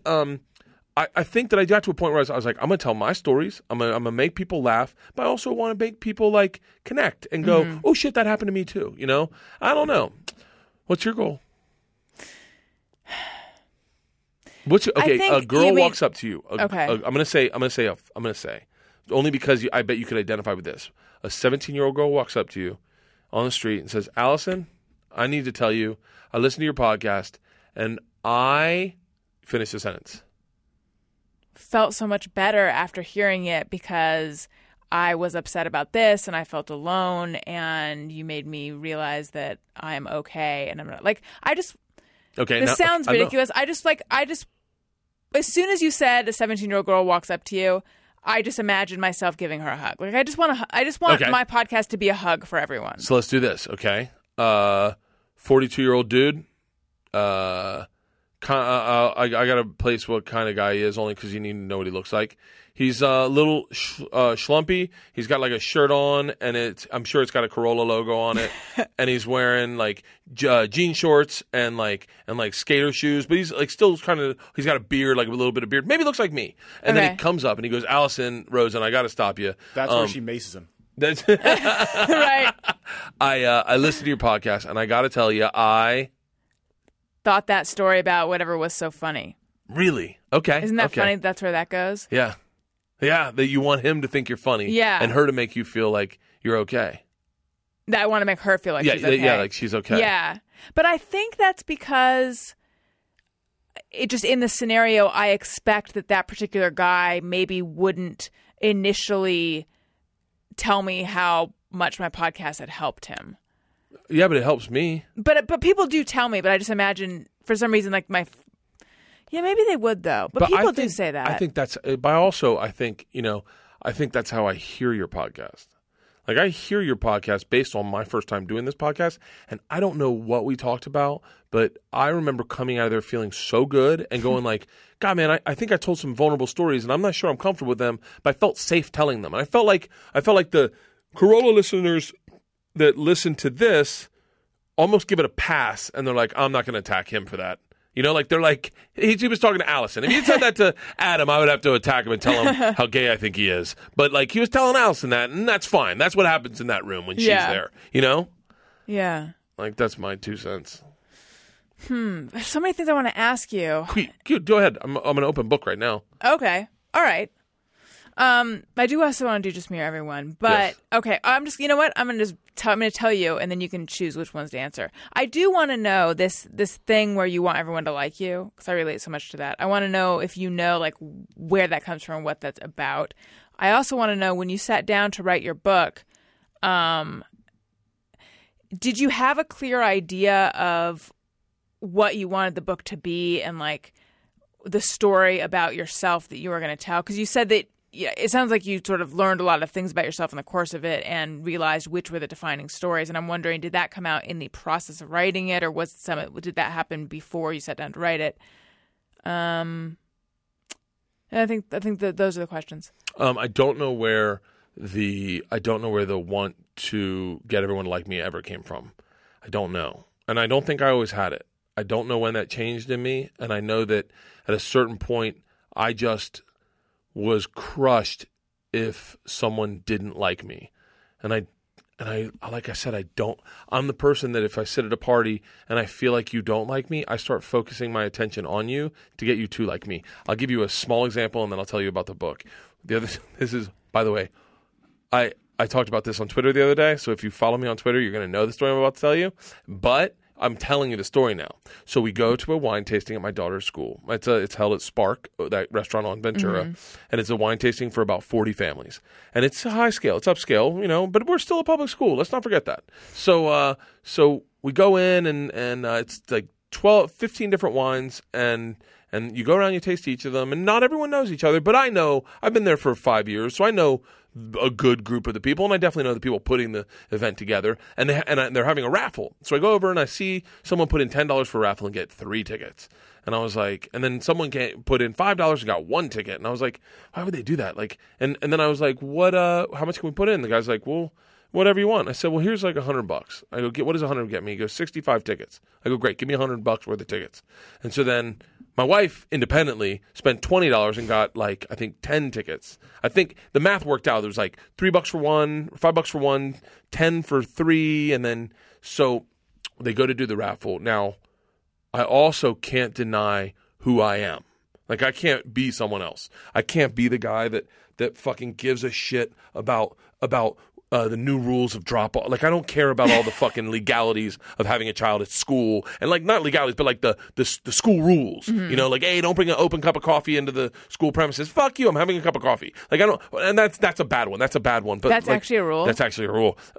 Like, I don't care when they're like, guys, everyone who wasn't tardy's getting an award today. I don't care. I don't take a picture of it, and I don't fucking care. So we go in, they do the raffle, and they pull there are I think there are 12 prizes to be given, okay? And so they do the raffle, they do the first name, and it's me. I won. And I'm like, yes! And I go fucking nuts. I am a celebrator, if nothing else. That's what I'm fucking talking about. That's it. What did I get? And they're like, you got a Pilates class. I was like, I don't even give a shit. And so I get the Pilates class, and I walk back, and everyone's celebrating. They pull the second number, and it's me. And I'm like, that's what I'm talking about. I go, what is it? They're like, you got a yoga class. And I'm like, yes, a yoga class. I go up, and then someone says, how many tickets do you buy? And I said, I bought 65. And everyone starts going like, I go, I put like $100 on this. And they're like, are you serious?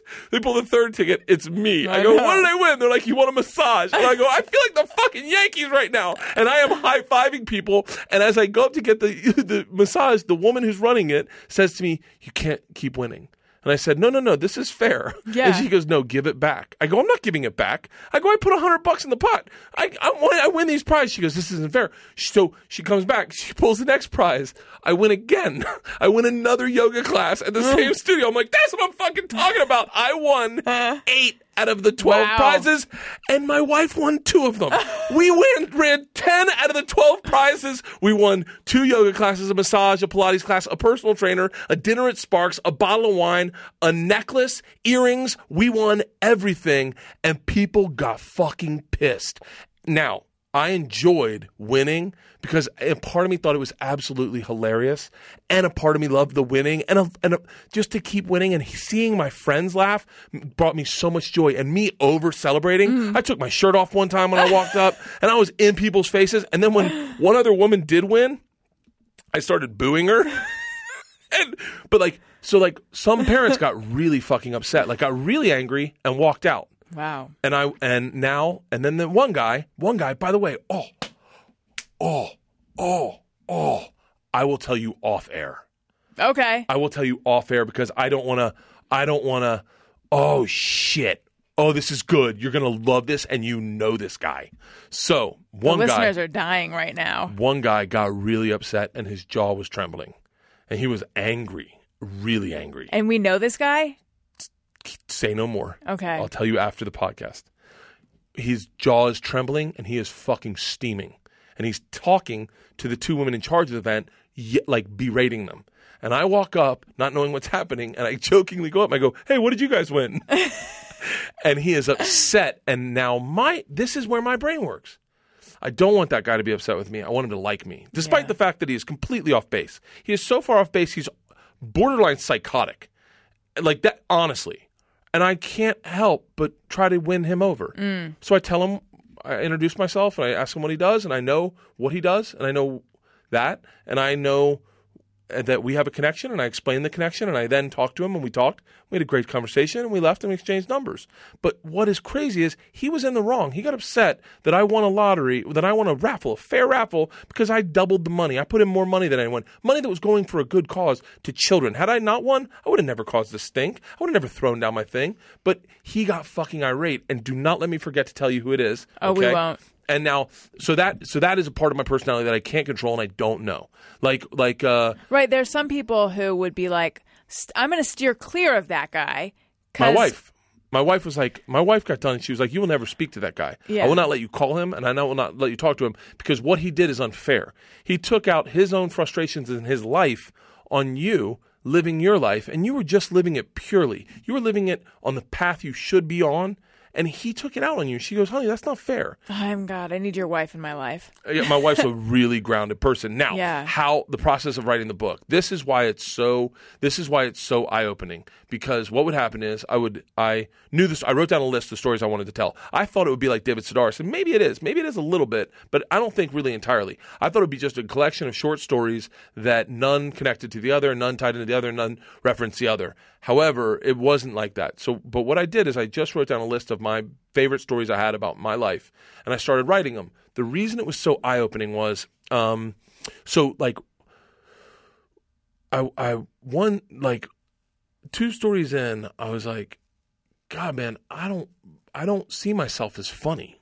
Like, I see myself as the standard by always. I have a story, I have a very famous story that I'm not going to go into detail about because everyone knows it and everyone it kind of caused drama in my life. But a guy that was there, that was with me the night that story happened, we told it on stage together one time, kind of just to recount. So I would tell him, fuck it, it's a Tracy Morgan story. I don't fucking, why am I fucking cowering to that? I'm not. I'm just going to be fucking honest. Tony Woods was with me. One night I'm in D.C., Tony Woods is in the backstory. He's like, tell the story. And I go, and Tony was with me. The whole night, he was with me. I go, it's your story as much as it is my story. I go, get up on stage. We'll have dueling mics. I'll tell my side of the story. You tell your side of the story. Let's see where the truth lies, like what we remember. Well, in his side of the story, I am extremely fucking culpable. Like, I am very guilty of instigating everything that evening. In my side of the story, I'm this innocent kid who just kind of hangs out. Like, oh, look, it happened. So it's so interesting when when you tell a story that I noticed that, like, in a lot of my stories, I don't really see myself as the hero. I see myself as, like, an observer, and this innocent guy that got swept up into everything. When anyone that knows me knows, I clearly get involved, but I have a fear of giving myself the punchline. Sometimes in a story, I will tell a story, I'll tell a joke on stage, and I'll say my wife said something when I wrote that. That was the thought I had, but instead of me saying I said it, I'll give someone else the punchline. I wonder why. I don't know, but doing that was fascinating. And then what happens is you take a story like say the machine story, and you dissect it and you really tear it apart and you start remembering things that like are clearly like, you're like, shit, man, I was guilty of that. Like, I did instigate that. Like, oh fuck. Like, there is a part of me that, and you start really witnessing yourself in these events, in these moments, and you're like, I can't, like I wrote a great story about first grade and about separation anxiety and being dressed as Gene Simmons and doing a concert, and my dad and how he would say this never happened. I promise you he'd say this. When he reads this, he'll go, "It never fucking happened." It fucking happened. I dressed as Kiss for a talent show, and I dressed in the morning as Kiss. Like I didn't have the makeup on, but I dressed as Kiss. I was in like my mom's leotards, a chain across my chest, and a cape, and that's it. And my dad's like, "Buddy, you can't go to school like that." I was like, "Why not?" Like I didn't see something wrong in it, but he put that on me. And then I was like, fuck, how much shit has my dad put on me? Like how much shit did I do? And I was being pure. Like in that story, I realized Isla is going through tactile issues. Like clothes freak her out sometimes. Mm-hmm. Like she can't just put on any socks. It's got to be the socks she wants to wear. And if they aren't the socks she wants to wear, we're going to have a fucking problem. But I had tactile issues when I was a kid, and all I would wear were cowboy boots, no socks, and a Speedo.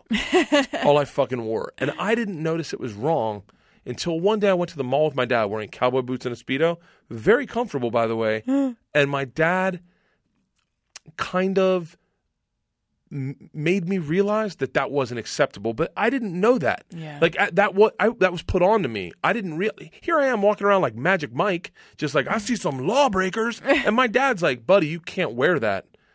And now I couldn't. You're right, I couldn't. And but I instead of letting me grow out of it, and maybe that's the way that works for all of us. He kind of told me that's the end of that. So like that story about the Kiss thing. It's all about. It's a lot about that moment with my dad and realizing I am different. And thank God, whatever happened in my life, I never really changed. I remember one time I was coming back. I need to shut the fuck up. I feel like I'm talking about me. I was coming back. I bought milk from my wife. She wanted milk, and I bought milk, and I bought a tall boy. And I used to live on Detroit Street, 435 Detroit Street, in between 4th and 6th and 3rd. Like right near that. So like, is that like mid-Wilshire? Yeah, like right around there. And we lived on the top floor. We lived on the 4th floor in the penthouse, and you could see all the way down to Detroit Street. And so I told my wife I was getting milk and a 40, like a big tall boy. And I skateboarded up there, and I had headsets on, and I was listening to Modest Mouse. And I was skateboarding back, drinking a 40 or a 20, a big tall boy. And as I was skateboarding, it's downhill. It's slightly downhill, not really intense, but slightly. So you just need a couple pushes, and you can go the whole way. And I was weaving in and out with milk, and the milk was swaying as I was weaving, and I was sipping on a beer, and I was just lost. And it was in the middle of the night, and I was lost. My wife was waiting for the milk, and she was looking at me. And I came up to the house, and I was smiling ear to ear, and she goes, "Whatever that guy is, don't ever fucking lose him."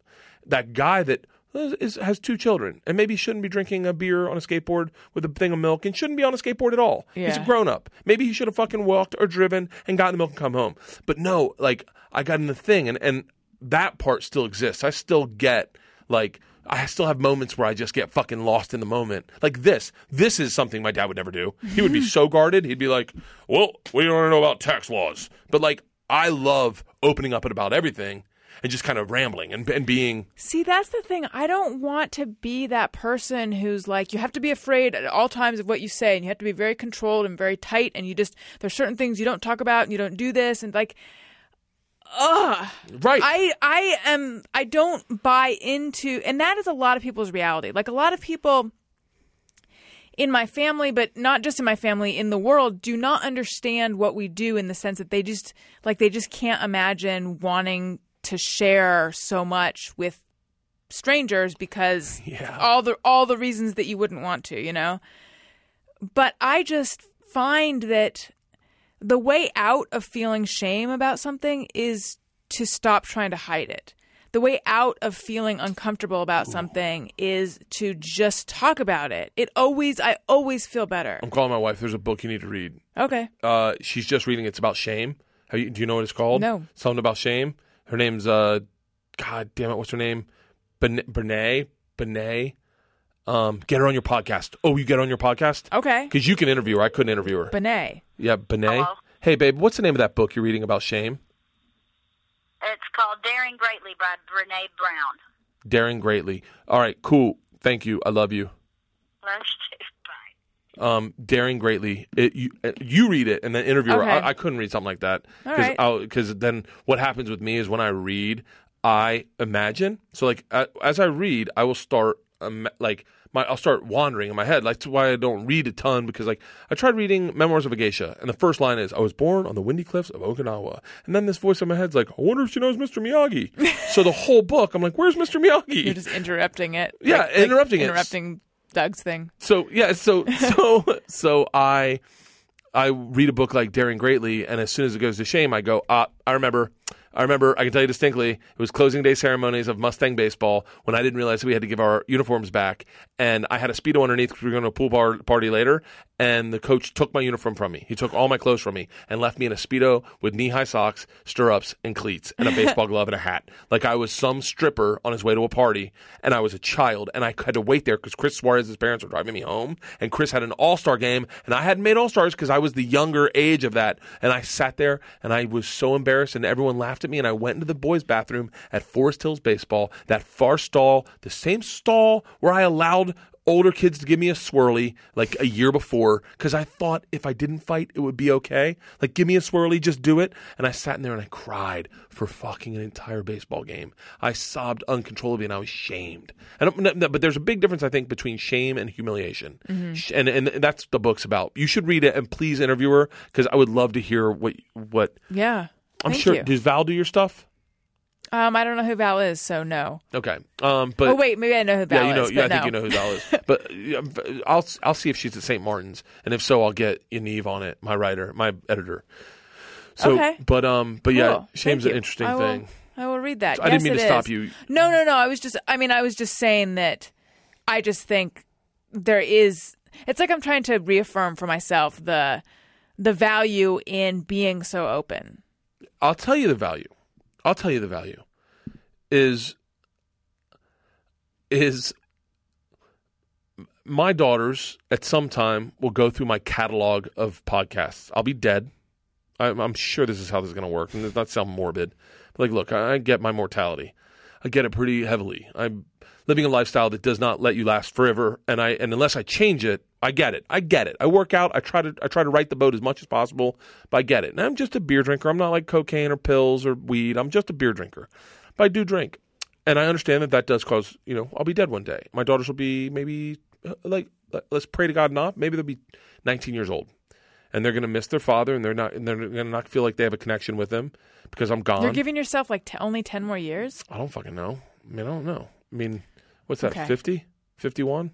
I would like to see you go to 80 or 90. I'd like to see myself go to 80 or 90. I want to be that Pat Summerall that everyone's like, I can't believe he's still drinking at fucking 87.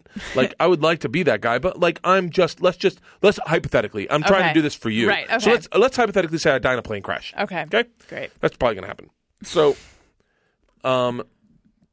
my daughters will look for connection with me. And now they have Allison Rosen as my best friend stickers on their bed.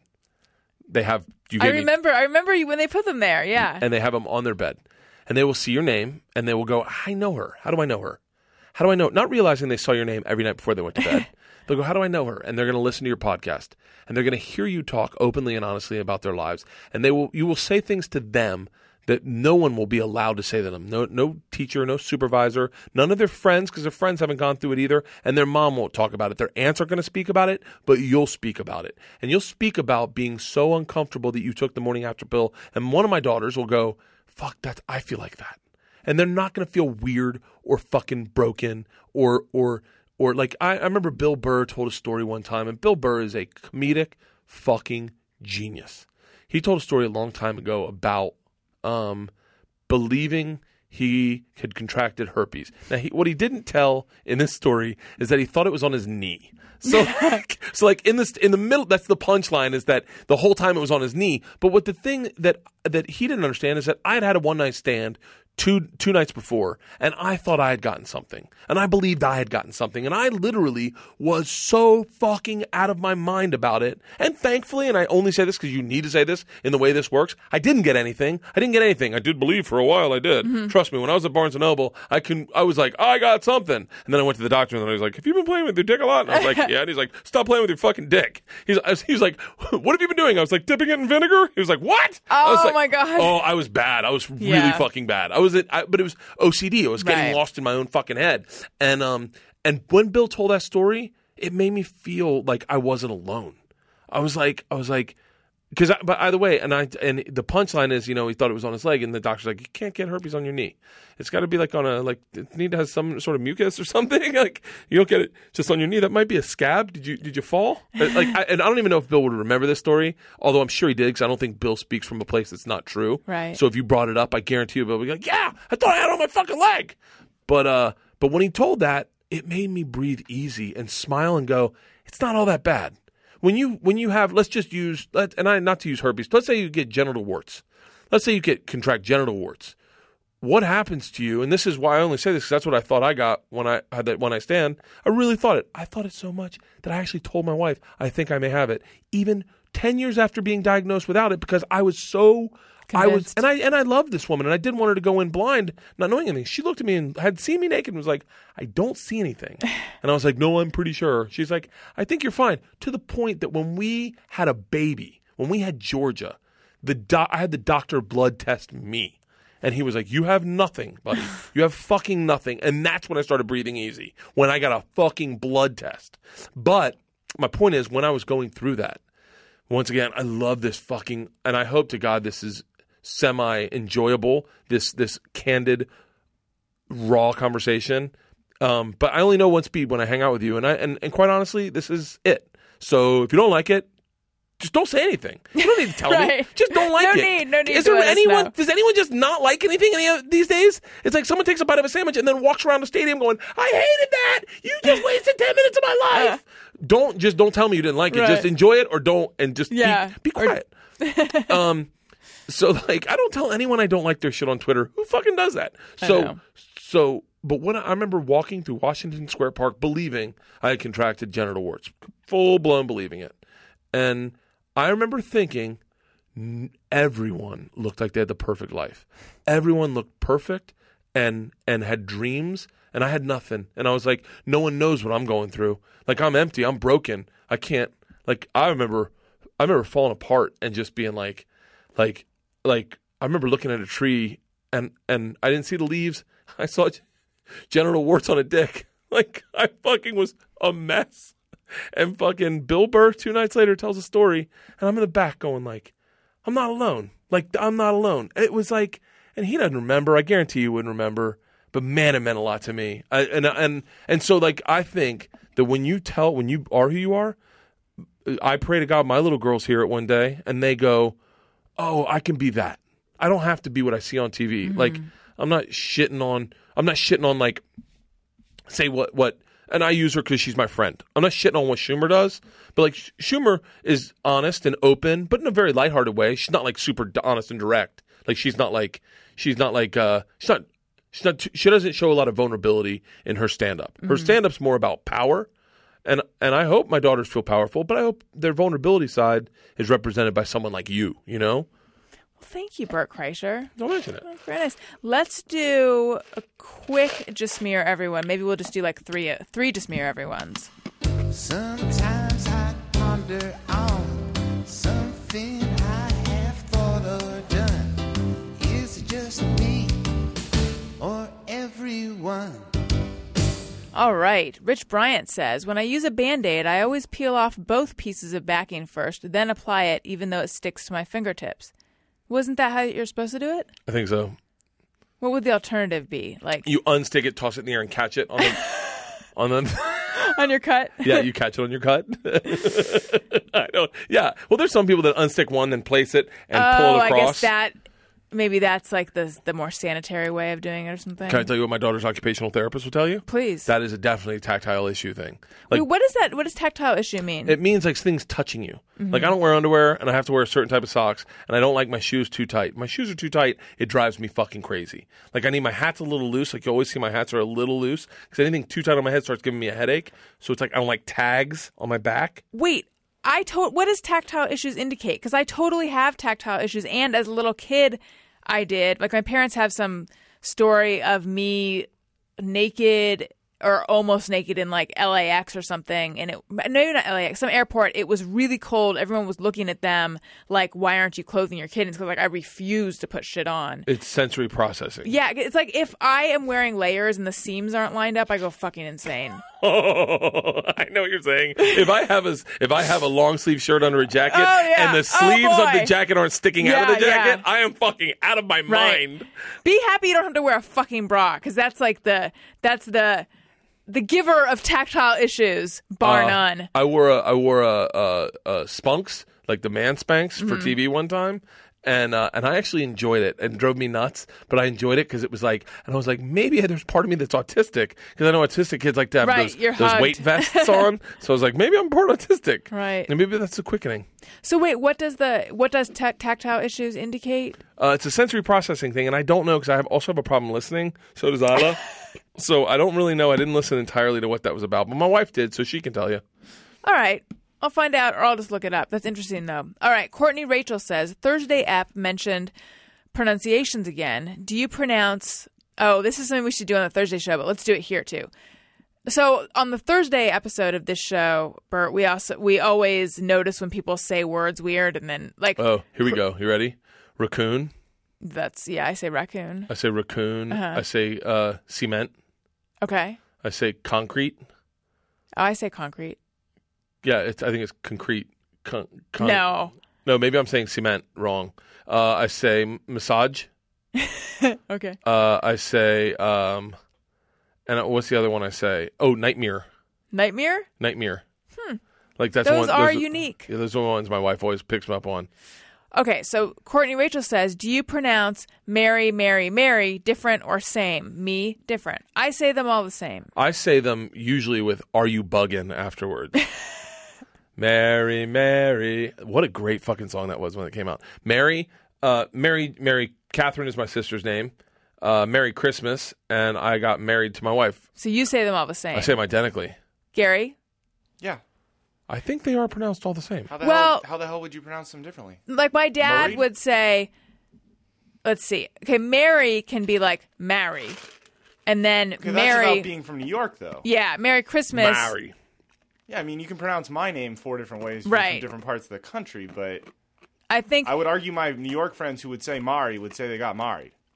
right. Oh, Married? yeah, you're right. Like if if you have an pronounce East Mary Coast Mari, accent. you Right. pronounce married, married.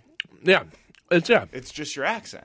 It's the way it goes. I don't know how I she's think pronouncing them Mary, different ways. like Merry Christmas would be like Murray. Look, I got to be honest with you. I don't think Courtney has any point. Courtney Rochelle. Courtney Rochelle. Phil Scroggs says, every time I need Scotch tape, all I can find is double stick. I don't have that problem. I've never had that problem. Who the hell has double tick sitting around their house besides my mom? My mom has it too. It's in a drawer in the kitchen with a lot of tapes lined up and then like a really old school pencil sharpener and phone books. Phil, do you work in the art department somewhere? Because I never have double stick tape. I love know. double stick tape. It's good. All right, let's keep going. My call game says, I eat the smallest piece of pizza first so I can give the crust to my dog faster. No. You need to stop that. Can't give your crust to your dogs. Why, diarrhea? It's just bad. You can't. Weight issues with dogs cause a lot of problems. Okay. Fucking so much fucking money goes after that dog's. I know. Because the dog got up like 140 pounds. And you saw my dog. I was there the day that your dog had like attacked the other dog, maybe? Or you got home and one of the dogs had blood on them and you went to the vet. Oh shit, yeah. Priscilla attacked Mona. Yeah. Yeah, but those weight dogs, you got to keep your dog healthy. But I do not, back to his point, I do not eat the smallest crust first. I eat the biggest crust first because I always believe pizza's a race. Dinosaur Jesus says, at the doctor, feel nurses judging when asking about exercise, smoking, drinking. So exaggerate exercise and downplay drinking. I think everyone does that. Not me. Really? I'm fucking honest because I need them to know what they're looking at. Now, here's the thing. I will not tell them, like, I'm not gonna like, grim and grim it, but I tell them, my lifestyle's a little fucked up. I'm on planes a lot. I drink on planes. I perform at night. So yeah, like I'm not the average bear, but I need you to look at my body that way. And they've always come back and like, your liver's 100% healthy, your blood pressure. Now what I will do, dearest Dinosaur Jesus, is I will get healthy before I go see a doctor. I will cleanse and fucking I will get in shape. Yeah. And then go, oh, what? Is this normal? Caitlin Gerard says, when I'm in the break room and my boss comes in, I feel like I have to go back to work even if I still have time. Yes, I remember that feeling. I've never had a job like I never that. had a break room. Pandemonium. Gary, when you were at the break room at your grocery store, did you ever have that? Did you guys have a break room? Yeah, but no.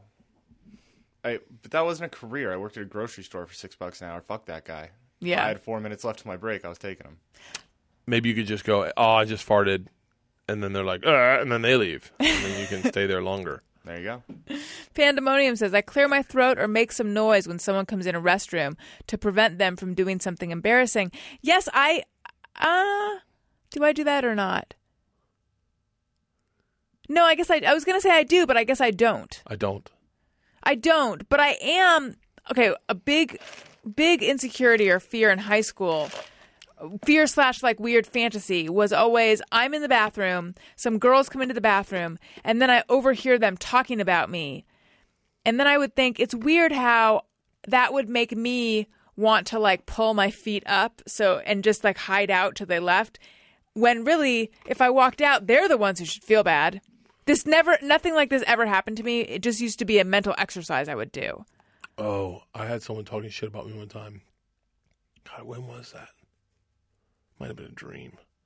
One time my mom and I got caught talking shit about my sister on the phone. Oh, no. Yeah, my sister was being a drama queen, and I called my sister. My mom was at my sister's house, and I called, and I was like, hey, what's up? She's like, nothing. I said, is Cotty there? And she goes, yeah. I said, how's she doing? She's like, ugh. She's being such a bitch. And I was like, I know. What the fuck's wrong with her? And we talked to her about her for like 5 minutes. And then my mom called back. She was like, God, listen to all of it. And I was like, oh, fuck. It was bad. Where was she? Was she on the line? She was on the line listening to the whole thing. I was like, yeah, that's on you. That's maybe we were accurate then. If you were eavesdropping, maybe some shit is going on. But I felt guilty nonetheless. Yeah. Jonna Johnson says, just mirror everyone. When following slow car, I'm sure they're trying to keep me down. I wait till the last minute to turn on signal so they don't have time to turn. It's a little paranoid, but I understand. Who said that? Jonna Johnson, I think is her name.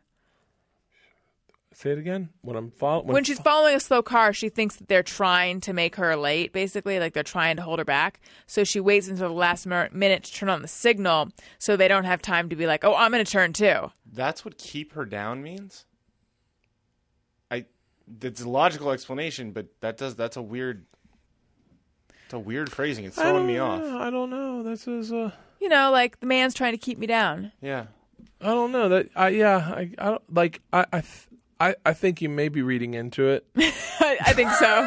I think she's just wondering if other people also have this thought. And I know what you mean. I like to, I mean, occasionally I will do the like turning on my signal at the last minute just because, I don't want people to know where I'm going, which is really the opposite of signals. I know what you're saying. I do not do that. However, what I have tried to do recently is I try to look at people on the road and give them as much love as I can. Oh, that's a good thing to do.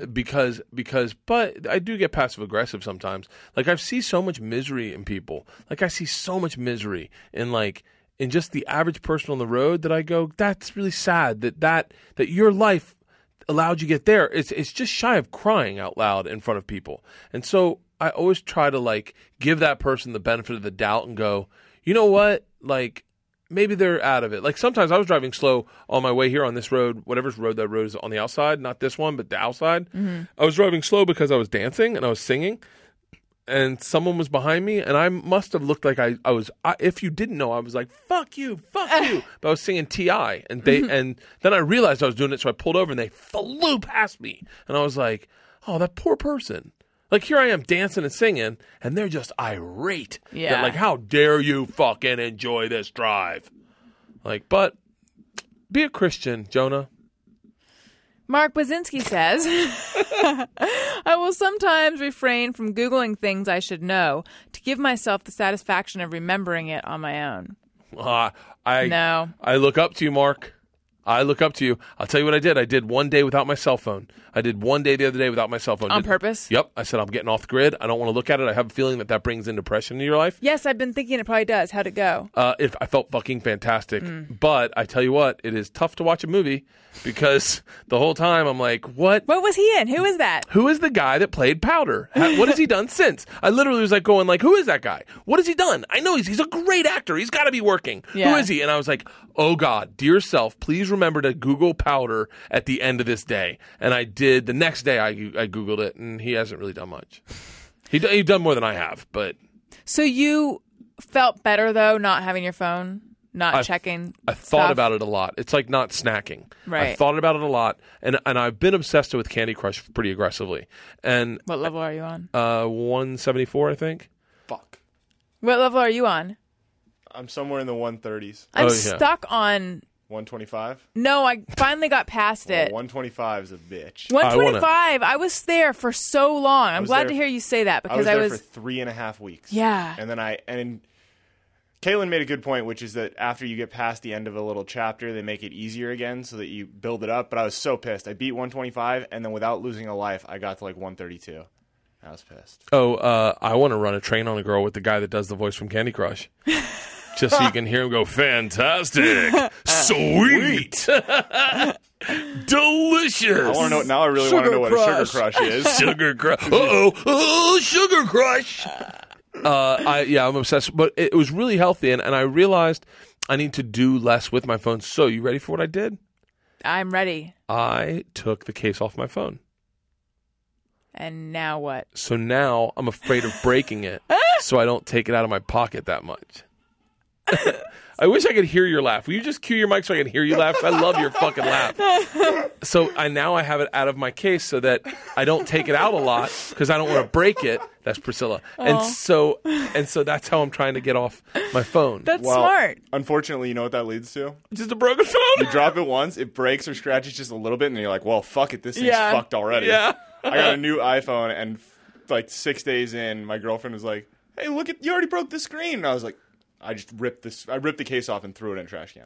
Oh. It's like, fuck it. Like, what's the point now? I look at that. I look at my iPhone as just an invitation. Like what it was Twitter. Twitter was. That's what I was going to say. Some guy sent me a message. I posted a podcast with Ari. Ari and I, you guys know Ari, right? Yeah. Ari and I debated wholeheartedly, and I implore you to go listen to this. Do not respond to me. I don't care to hear it. I've turned on my filter, everybody. I don't need to know what everyone thinks about me. That was making me spiral. But I turn it off to just so I can see your tweets. If you tweet that Adam and you bought both our books, I'll retweet you, follow you, and favorite you. But some guy, Ari and I were debating wholeheartedly, by the way. Like, I mean, fiercely debating, had Barack Obama served one term or two? I mean, and I'm not even lightheartedly saying this. I was convinced. I'm convinced he'd serve one term. I was convinced, and I was mocking Ari. I was like, you were, and Ari Wait, to was be fair, when was this? Yeah. a week ago. Oh. So, Not so fair. And Ari was mocking me back, and we tried calling Tom Segura, and Tom didn't answer. And then finally we Googled it, and I realized I was wrong. Now, I am the first one to make fun of me for that ridiculous fucking argument I got into Ari about. But some guy tweeted me, and he was like, just so you know, I saw your true colors. I saw your true character in that, and I will fucking... I'm unsubscribing to your podcast, and I want nothing to do with you. And like, I'm making it worse than it was, but he did say I saw his real character, and I was like, we got to go. We have a caller. No, I'm sorry. I was trying to stealthily signal Allison something. Keep going. Oh, okay. Sorry. So I got upset about it, and I got worried about it, and I was like, son of a bitch. And then I was like, this guy's a nobody. He's probably a comedian. This is what I told Jan Kirkman. Half of the trolls are just comedians who are having bad days that want to fuck your day up. Yeah. Like, I was thinking about starting a troll account it's got to feel good. There's probably something that you want to tell him. Hey, go fuck yourself. It's a Sorry, ringtone. that's a ringtone. That was the phone Yeah. signal. Oh, really? I'm It's a sorry. ringtone that we have available. Oh, You that's get that great. by searching "Hey, go fuck yourself" on your iPhone in the iTunes store. Speaking of, Gary, did you see that one of our longtime listeners who tweets JMOs quite frequently tweeted at. He's the one who wrote. So he sent an Just Me or Everyone and said that like he doesn't believe in censorship, but he thinks that people should police their own language. I wish I could say fuck less. Well, so we kind of, I haven't listened back. I don't remember what our reaction was exactly. It sort of had to do with the guest as well. But like the guest was kind of like, well, that is censorship then. And then we jokingly gave him a hey, go fuck yourself. Right. Which is something that we've all given. It should be endearing. I mean, yes, we've used it on people we actually think are assholes, but we've also given it to ourselves and to each other. That sound effect. But anyway, he was like really upset and he said that like he's not going to listen anymore. And it really bummed me out. Not the idea. It's because your intention wasn't that. Right. Your intention was to ingratiate. It was not the idea that, I've lost a listener that bothered me, because if I'm going to let just that kind of thing bother me, then I'll be bothered all the time. But it was like, here's someone who misunderstood and was so bummed out, and did I do something wrong? And or was I wrong? Was I wrong by doing that? Like, yeah, I've been there. Did we actually hurt his feelings? And, I don't know. I hope he comes back. I did tweet him and I said we were just joking and we love you and we love your Just Me or Everyone, because he sends in Just Me or Everyone's a lot. Like, I feel like in a weird way it like makes you feel like you have a relationship with a person. Like, I know his Twitter handle so well. Oh, there are people on Twitter that if they got mad at me, I'd actually have my feelings hurt and go, whoa. I enjoy your tweets. Like Waterboxer. Like at Waterboxer. Oh, I think he writes us too. Yeah, we share a lot of the same really insightful dudes. Like if I went through my timeline right now, I would find some guys that I definitely fucking love reading their shit. Like, Chicago Pete, that's one of my buddies though. I mean, I feel like they're my buddies, Yeah. Let's see if I see someone like right off the top. Anything Death Squad is always good. Like, look at this, Daniel Saunders just bought my book, right? I mean, we have people like that. B. Slammin, Zanera Park, Paris Paramus. I'm sure there's more, but like, yeah, it's true. It's if you tweet back and forth with these people, it's like I have friends on Twitter I've never met, and there are people that I know that I've met in real life exclusively from Twitter. Yeah. Yeah. Yeah, so it's sad when someone, but it's like obviously he was bummed out. I mean, he wasn't trying to be a dick or anything. He obviously was upset enough about it and felt there's a misunderstood. selfie happening. That's why I Just did a selfie, and I do the same. Hey everyone, tag that it looks like you put a dick in my mouth when I do a selfie. My daughter got I have to go at some point because I have a podcast at 9:30 that I'm late for. But I will tell you this because I thought you'd have an insightful thing on this. Oh. Georgia came up to me the other day and said, "Dad, I shouldn't say this. Oh, you know what? I'm blocking her account anyway." She goes, "Dad, I want to get an Instagram." Now, she's 9. And I was like, well, baby, I don't know if you need an Instagram because there's not like, She goes, well, my friends are on Instagram. And they all her friends iChat to each other. And so I said, really? And she said, yeah. So I said, let me see your friend's Instagram. I pulled it up. It's just fun pictures of her and her sister and her and her friends. Nothing salacious, nothing bad. And I said, okay, let's get an Instagram. I said, give me your phone. So she brings over her phone and she hands it to me. She goes, what if I already have an Instagram? Am I in trouble? And I was like, you got an Instagram? She was like, yeah, all you had to do is put in my email address and a password, and it gave it to me. And I started up doing it, and I went, this is what I said. And I said this to my wife, and my wife's like, she just lives in a different generation than we do. But I said, I don't want her to define, and this is one of the things that's been keeping me like off edge a little bit. I don't want her to self-promote life through an Instagram. Like, I don't put bad-looking pictures of myself up on Instagram. I only put pictures that would make you think that my life is better than you thought it was. Yeah, we all do. But that is this weird bullshit self-promotion we do on Instagram or on Twitter. I post a picture of a great meal. I'll post a picture of me and you. You know what? Half the people will be like, oh, how cool he gets to hang out with Allison Rosen. Oh my God, is he in Corolla's studio? That's what and so like that's the way that the world is morphing, and I don't want her to think of things. Right, I know. The first tweet I did after I got rid of my phone for the day, I tweeted the next day. The first tweet was, I had an absolutely fantastic day with my family without my phone. And then I wrote, the problem is I have no proof of it. And it's true. Like, I look at things like, ooh, this is great. I need to tweet that. Oh, I want to post that on Instagram. As opposed to just doing it and living it and loving it. And so I don't want her to look at life that way. Like, oh, we should Instagram this. I want her to just live it like I did as a kid. I know. But I think it's so generational, and it's like the technology is so much a part of life that I just don't know Even though I totally hear what you're saying, I don't know how much you can prevent that from happening. And I almost wonder, like, to us, we remember before we had social media. So it's this like, oh, look at this new way that I'm curating a bullshit life. For them, I wonder if it's more seamless. Like, I wonder if it's just like, yeah, and then we put stuff on Instagram and then we tweet and then we, you know what I mean? Like, that is part of it. That is living to them. Yeah, it's. I mean, for us, a good picture of us surfing or something was like that went up on a mantle. Like, you had a great picture that went up on a wall or something, or you saved that into a collage.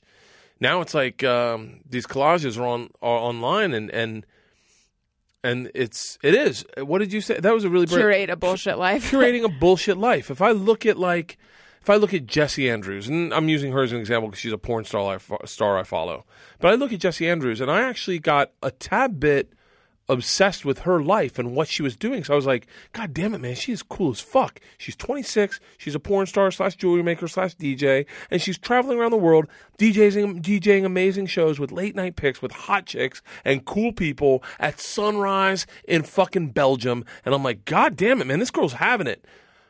What you don't see is the other side of being a porn star. Like, if you think being a comedian is empty life, where you say like, where is my worth defined? By me getting people to laugh? By me telling stories on stage? It's kind of empty. Like, is that what I'm going to do for the rest of my life? Their worth is defined by them getting fucked. Like, right. that is got. If I have questions on where my futures are going and my admiration of, say, Carolla and Rogan and what these guys are doing in their careers, imagine where they must lay if they have that self-insight. If they lay in bed and they're like, what, the fucking, my goal is Jenna Jameson? Like, I don't, like, no, I'm not shitting on Jenna or Jessie or any porn star. I appreciate what you guys do, and I don't judge. I'm just saying, as an artist, where's your floodwaters start? Right. Like, where do you start putting up the furniture where you're like, oh, fuck, I don't like the way this is turning out, you know? Right. I would love to talk to a porn star who's introspective, an introspective porn star. You know, we're both making a face to suggest that somehow introspection and being a porn star can't go hand in hand. I don't think you can. I don't know. I mean, I'm not saying that porn stars aren't introspective, but I've met a bunch. I've met a whole lot because I used to do a comedy tour with Vivid Video, and I just didn't see a lot of self-reflection in the lifestyle. Right. A lot of the lifestyle is numbing. It's numbing. Yeah. It's a lot of comedy lifestyle is numbing. You know, I only get these moments of like introspection, like right now because I'm not drinking. So like when I stop drinking, I start going into myself, and I'm like, and I don't want to fucking take away the allure of if you are a fan of mine of if you are a fan of mine, hopefully you understand my introspection. But like, am I the persona that I have created, the public persona that I have created, and is that me? I'm so adamant on being the guy who is the same on stage and off stage, but if the guy on stage is overtaking the guy off stage, and I need to level the playing ground, where does that lie? Like, what, you know, like, it's, I'm the guy that when a shot comes to stage and everyone starts chanting, do it, I do it. Well, am I that guy? Yeah. Like, am I that guy? Like, I don't know. But this introspection comes when when everything slows down and I start breathing and I go, okay, we got a book to promote. New season of Trip Flip starts in April. I got this to do. I got that to do. And I'm like, motherfucker, I have a lot of work on my plate. And then I start going, fuck, like, this book's pretty vulnerable, man. I'm not comfortable with this sober. I'm not comfortable with this vulnerability. If putting it out there and going, this is it, guys, like it or don't, like that, you know, like that's where I'm at. And then Trip Flip, I'll stand up for everyone. I'll support it. But like, it comes with that sobering introspection, and I'm sure there are porn stars that have gotten sober. I bet there's got to be insightful porn stars. There's got to be. Right. I bet they'd stop doing porn. I think you'd have to. It seems that way. That would be my feeling about it. All right. If you're an insightful porn star and you'd like to do my show, let me know. Well, it has been delightful having you on. This is, I think, officially the longest show we've ever done. Well, I apologize and thank you. No. Thank you for being on the show. Hey, guys, if you learn nothing, just pre-order my book. Now, look, I'm back to the shameless horror profiter. Look, and I swear to God, I am very proud of this book, and it is vulnerable, and it is out there, and it is funny as shit. It's called Life of the Party. It is you can get it at BurtBurtBurt.com, get it at Amazon, get it at Barnes & Noble, go through Allison's website. That's right. Go to AllisonRosen.com, click on the Amazon banner, and help out the show, and help out Burt. Pre-order mine and Adam's, and send it to me, and you will get a retweet, I promise.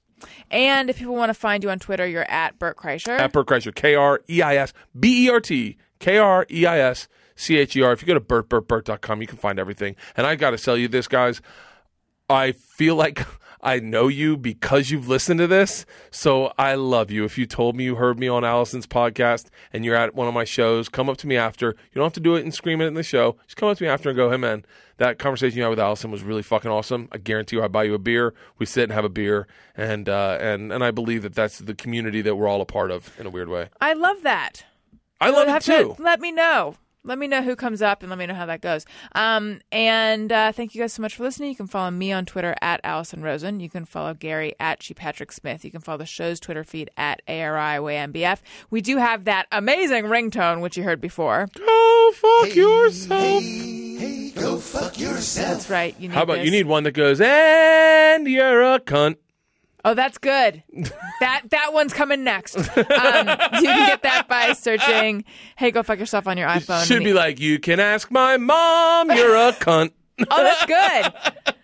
That's good. Yeah. Wait, do that again. You can ask my mom, you're a cunt. Love it. I like it. It's nice. We have a special bonus episode available, which we recorded live at the LA Podcast Festival with the aforementioned Doug Benson and so musician fucking good. Matt Costa. Yeah, he's great. Check out Doug's podcast, Getting Doug with High. It is my favorite podcast out there. It is so fucking good. And if you are not listening to it, you are missing out on a beautiful fucking thing that will, I'm sure, get shut down at some point.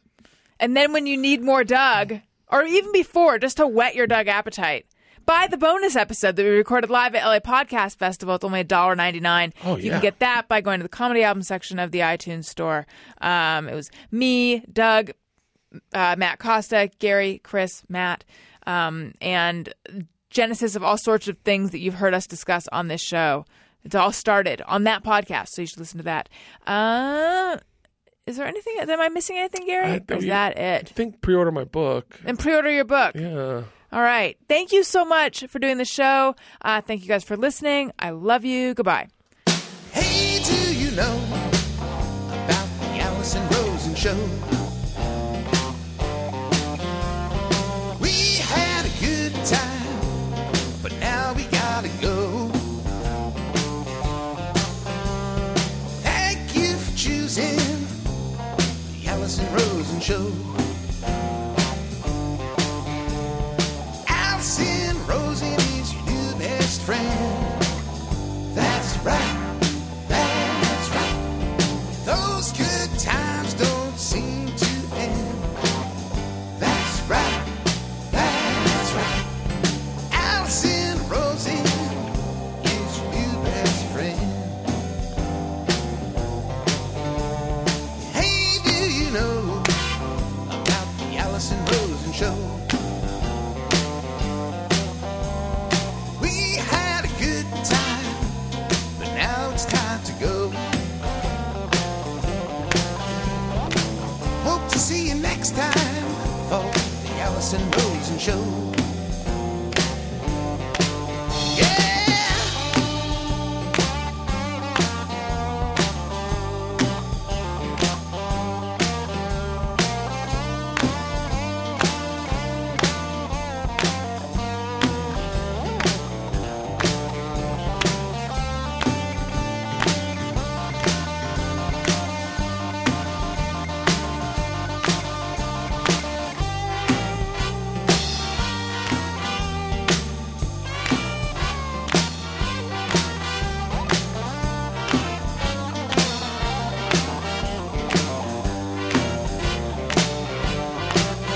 Yeah, Allison Rosen is your new best friend.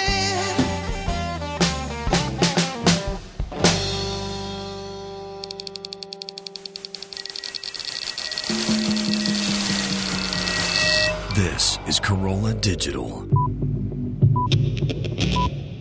Thanks for listening to the show, everyone. Just as a reminder, this episode is brought to you by NoNo. To get your NoNo and take advantage of the exclusive offer for my listeners, go to nonobestfriend.com or call 800-508-4815. That's nonobestfriend.com or call 800-508-4815. Now that the show's over, remember to go to naturebox.com and order great tasting healthy snacks at 50% off. Forget the vending machine and get in shape for summer with healthy, delicious treats like barbecue kettle kernels. Support this podcast and get 50% off your first order. Go to naturebox.com/Allison. That's naturebox.com/Allison.